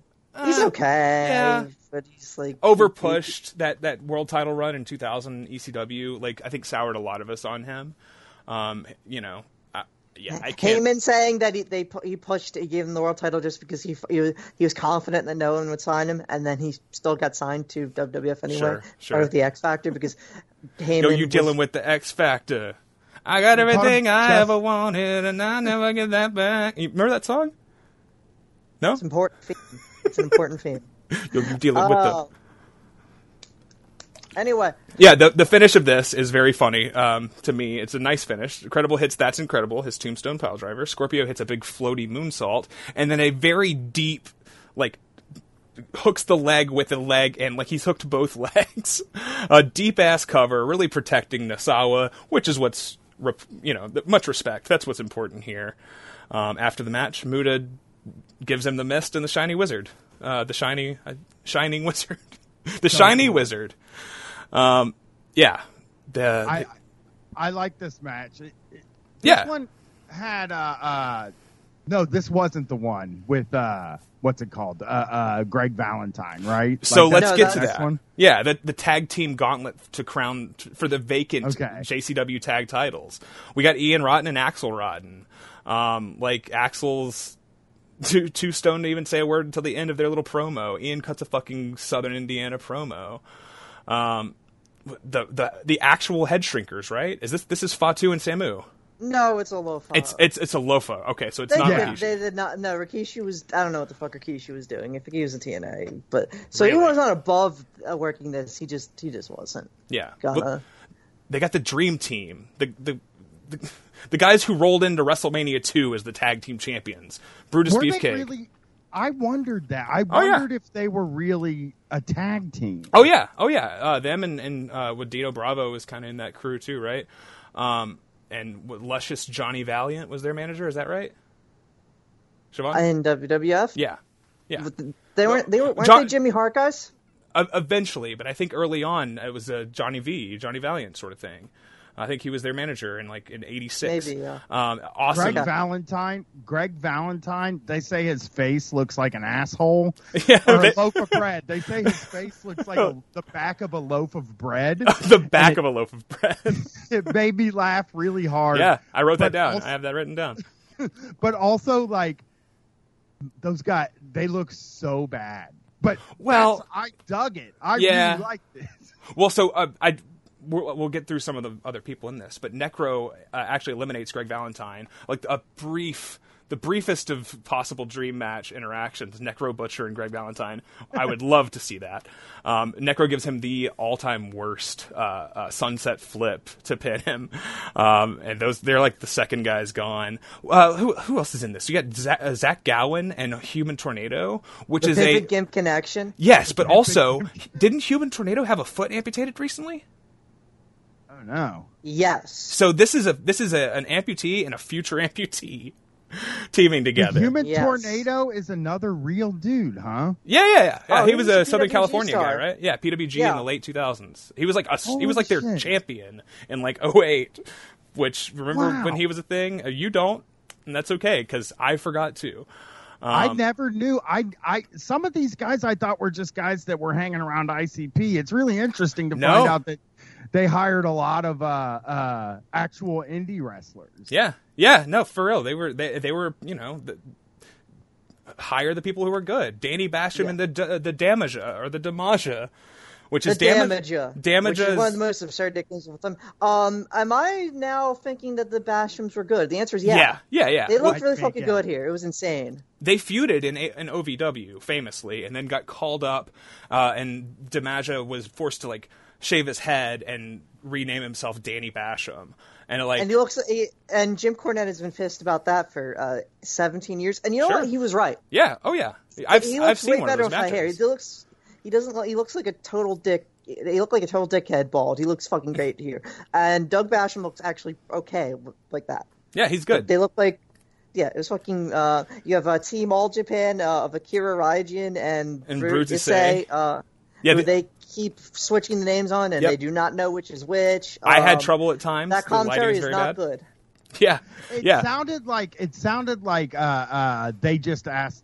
It sounded like All Japan kind of just sent them two wrestlers. Well, they I came don't think here they with picked. Nasawa, and they were like Nasawa and Muta's like traveling buddies, I would imagine. Oh, okay. Because it didn't seem like Well, they were. I know they were working in Chikara. They were doing as Right. well. They also did They were on like a mini excursion. Right. Okay. And And they're like one of the highlights of the match too, is Necro and Brute having a chop battle, and then like Damaja comes in and does some chops with them. They called it raw street fighting, raw street type fighting, is how it's described.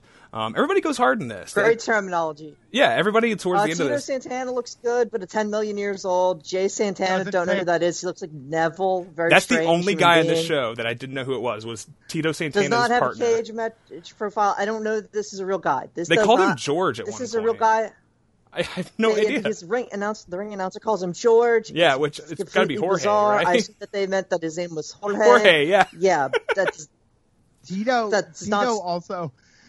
There's a great part where Tito I wish there comes- was a Negro Casas Tito Santana singles match? There is not. Yeah, too bad. There's a part where Tito tags in, and he comes in and he like throws one punch and then tags out. And, Hell yeah. and like they're on commentary. Yeah. And they're like, he does not want to take bumps tonight, is what it looks like to me. So, all right. So Necro gets hit That's in the face how with a you're still fish. wrestling in 2020. That's Yeah. right. Necro catches Yeah. a big ass fish to the face. Finish comes Pondo beats Doug Basham, I guess. It's a reversal of a sunset flip. Pondo's holding the fucking stop sign, hits him with it, pins him, which is a classic mistake. You didn't watch your tapes, your Pondo tapes there, Dougie. It's worse than like sunset flipping Yokozuna, because you're always going to get hit in the face with it. After the match, the clown in commentary says, I think Necro and Pondo turned heel tonight, or face, I mean. And the other one says, it would definitely appear so. I have more time. I now have about another 50. I have till 10:15. Hell yeah. All right, hell yeah. Check it out. That's what we need. That's exactly what we need. I do want to say, now that we have that extra 15 minutes, I do want to say something that I was going to leave out, but now I feel like I have to mention, is they Did we name every single team in that match? I don't think we did. All right, Who gives a shit? I do What want to are say every single team in that match? they show a Team All brief. Japan, Okay, go. Yeah, you want to list them? Go ahead. Team All Japan, Pondo and Necro, the Santanas, The the Head Bashams. Shrinkers, the Bashams, Dream Bad Team. Breed, Brad Breed. Dream Yeah, Team. Gimp and Gimp, okay, so we did. We went through everybody. We didn't go through all the and eliminations. Ian Rotten and Necro hard way headbutting each other. Yeah. Always good. There's some Always stuff. They show a replay of some of the highlights at the end, right? And then Necro Ian headbutt duel is in there. And then one of the things that I noticed, it's very important to me now that we mentioned this, is that the way that Human Tornado and Zach Gowen were eliminated from this match is, I believe Necro gave a standard backbreaker to the Human Tornado, which means he's got to be the only person who's ever been pinned off of a regular, like, side standing backbreaker. I don't think I've ever seen that, even in old school. All right. Great match. Beautiful. A million billion stars. A lot of fun. Yeah. A lot of fucking fun. Yeah.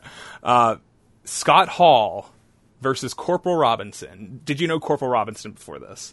No, again, another guy that I thought was just like one of ICP's buddies. He is their champion. He is, Yes. but he's also IWA Mid-South, Yeah. IWA East Coast legend. Fucking Corporal Robinson kicks ass. He's great. He's one of Fucking give me one of a my catchphrase, favorites. buddy. Give me Yeah, a what's the catchphrase is fear what you can't understand and hate what you can't conquer, bitch. Conquer, bitch. It's very Haskins energy. Proto Haskins. So apparently Scott Hall, he's announced as the reigning CCC Universal Champion, which I messaged you, Siobhan. Yes. I was like, when you get to Scott Hall's intro, tell me if you laugh at what they say.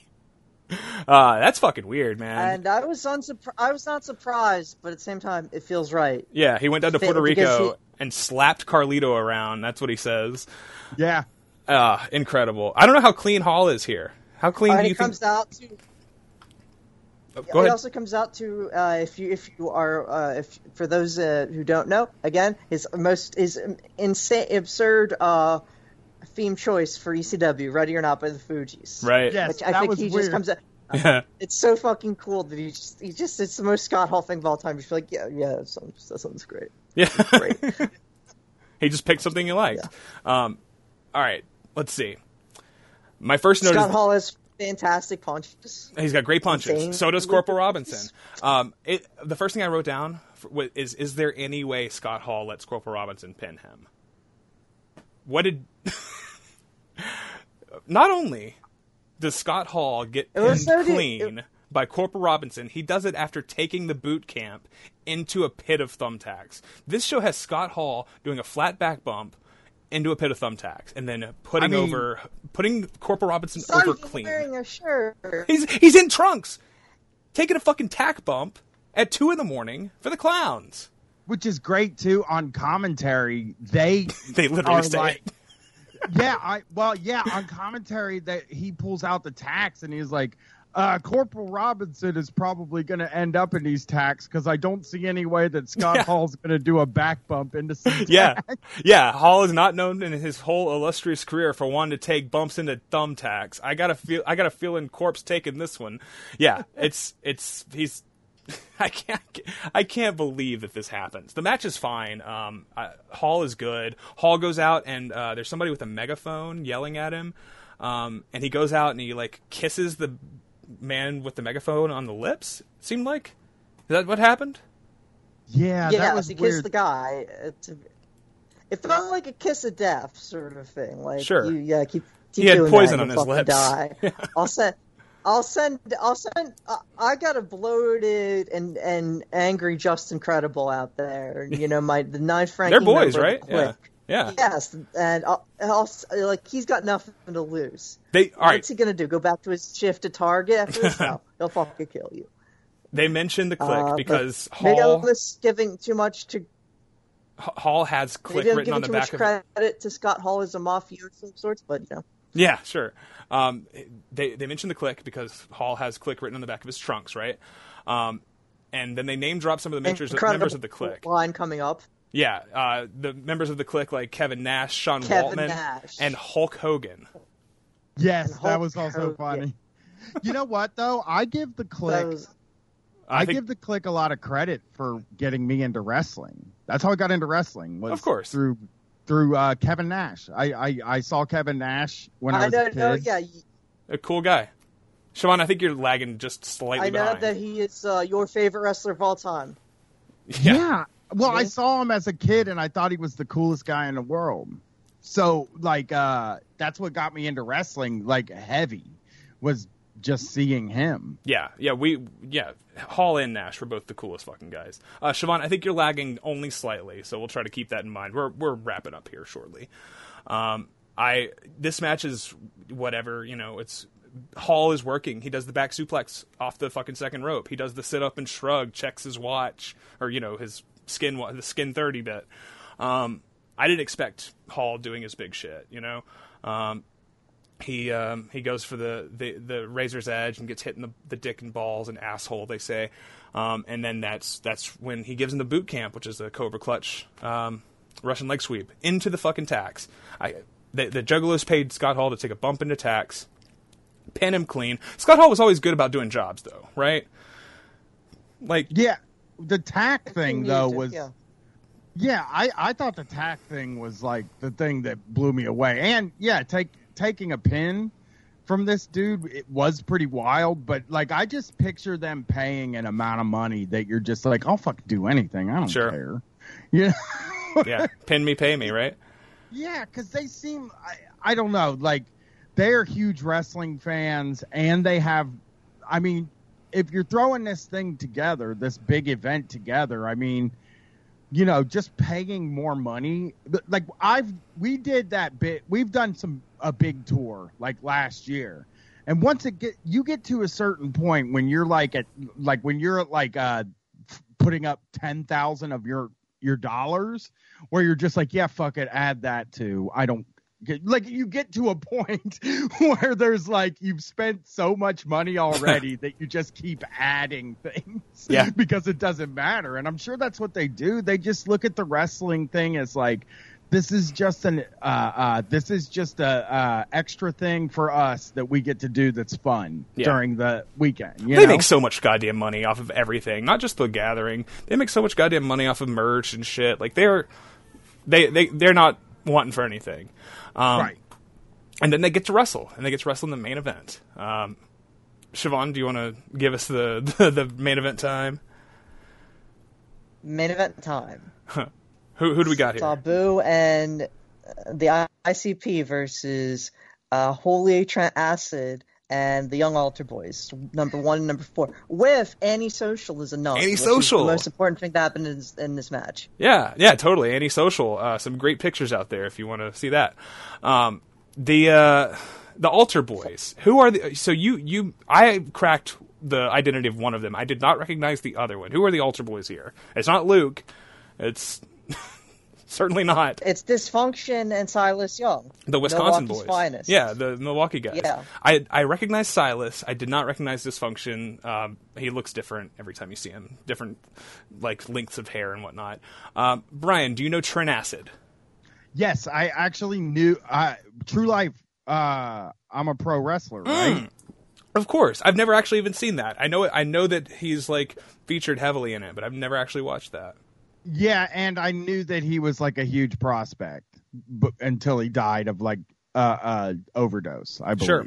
Yeah, one of the best, one of CZW's finest for sure. And then I guess left there. Siobhan, what's the story with him? They formed some other, what was it, PW? I don't know what the fuck it's called. The other Pro Wrestling Unplugged, PWU. PWU, right. And I don't think he ever went back to CZW after that, sadly. And then he died. So there you go. You win, DJ Hyde. You won again. He looked. I mean, like that guy. Like I can see why people would think that he was a prospect. Like he looked like dude, a real pro wrestler. All right, you know that ring. He a cute ass motherfucker. His tag team partner Johnny Cashmere. In the Backseat Boys in the early 2000s, they had an aesthetic, they had a vibe. They came out to fucking the Midnight Express theme song and had women would shove dollar bills down their pants. So they're basically like male stripper guys. And you've seen Young Bucks matches. If you want to see like the raw version of the Young Bucks, the less polished, and also like the fucking sexy version of the Young Bucks was the Backseat Boys, and they did it a decade before. The elaborate double teams, big bumps, very much the same sort of thing in the mold of the Rockers, right? Trent is one of my favorite wrestlers of all time. I love the fucking guy. Yes, this match, absolutely. Yeah, I know you like Siobhan. You're from the area. Like the Trent Acid, Johnny Cashmere types, you've known people that are just that energy, right? Like that's a Philly ass, like that's a Philly hot guy. It's a Philly hot boy. Absolutely, yeah. Like there's just this like dirty fucking Italian, like just who just doesn't give a shit. Yeah. Because he's like on Oxycontin. Yeah. Also, he just wasn't giving a shit anyway before. He sounds like I mean, I always said he sounds like my fucking uncle from like 2001 and he's 20. It's insane. Yeah. He just like always had he always came off as an adult, even as like this like teenager. Yeah. Despite all, but also being like looking like a fucking like 15-year-old, like a teenager. Yeah. Bizarre in terms of, but he had like it. He had like so much it. Like Adam Cole is basically the Trent Acid we ended up. Yeah, with, that's the dark timeline of the world that we live in. Is that Adam Cole is the closest thing we have to him anymore. I had an Adam Cole phase. Yeah, I think a lot of people bought into him briefly, at least, if not fully. It's that weird thing where people were like Adam Cole. I'd love to see what Adam Cole could do on, or like it was like really cool to be into Adam Cole. Well, the PWG era, right? Like the 13, 14. ROH. I never got into the ROH stuff. That was I've never been a big ROH guy, or at least not for like a long time. But his PWG title run is pretty good. Like Siobhan, also, are you okay with me saying that Adam Cole's PWG title run is pretty good? I can live with it. Okay. Can I say that Adam Cole's theme music in Ring of Honor is the best theme music? I don't even know what it is. I have no idea what that even is. It's called like "I've Got Something for You" or something, but it like sounds really fucking sleazy. I've got something in my pocket for you. It sounds like 80s metal, like 80s rock, but it's like really sleazy sounding and really cool. Oh it really fits the character. You know the Dawkins song. That was part of the Kingdom thing, especially with them and with him, Maria, Mike Nellis, Matt Even. Like that was like these like such a scuzzy group of people, like who really had such pretensions of being anything but scuzzy. Was like, Vinny Marsigliani or whatever in the group yet? Not yet, no, that was post. That was post Mike, Maria, and Cole. what a guy that version is actually good, and like with I mean, say what you will about Madison Square Taven, but he was fine as the third best member of that group. Yeah, yes, and good in CMLL at times. He's in a good main event of CMLL Anniversario. Yeah, totally. What can you say about him? Absolutely. All right. So, Violent J and Trent Acid do some moves. Jay hits a really bad Michinoku driver and Spicoli driver, as they call it.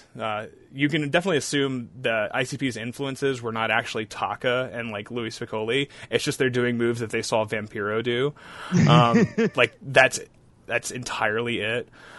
This match isn't much of a match. Sabu lights the magic blunt. It's probably one of the biggest moments of the match, that he's smoking weed. One of the commentators, one of the clowns says, it's a good thing Sabu brings weed to the ring with him, which I suppose that is a good thing. One of the Altar Boys hits the ropes, and Violent J counters the attack by just blowing weed smoke in his face. That's probably my highlight of the match. There's not much here, but it's cool to see. And Dysfunction and Silas Young, that's pretty cool, you know? Violent J hits a sloppy fat-ass moonsault. There's, like, not much to talk about here except for that, but it's probably, like, 3 a.m, right? These guys were done. Everybody in this everybody in this field was done by this point. Yeah. It's hard to watch a 3-hour wrestling show even under optimal conditions, and these... Well, Maybe these are optimal conditions. Maybe this is the most optimal condition. I went to spring break. Sure. That show started at like 1 a.m. or something, right?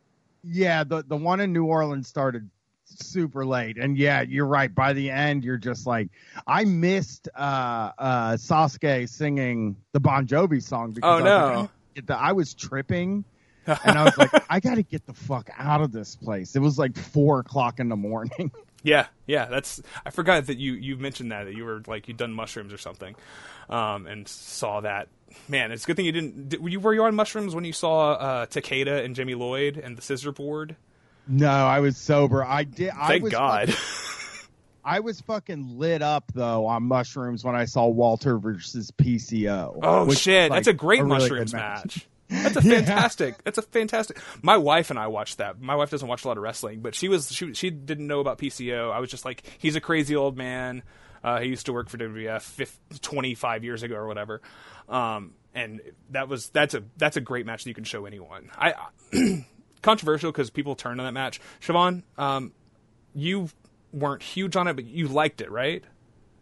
Walter versus PCO. Well, the Walter match. Yeah. Oh no, I didn't think it was like the match of the year, but I liked it a lot. Yeah. Okay, so I like the whole PCO run. I think that like the Destro shtick is like can be overused, but I mean PCO is like a thing. Is fucking cool. And PCO has been fucking badass for forever. Like that match is really great. I love that match.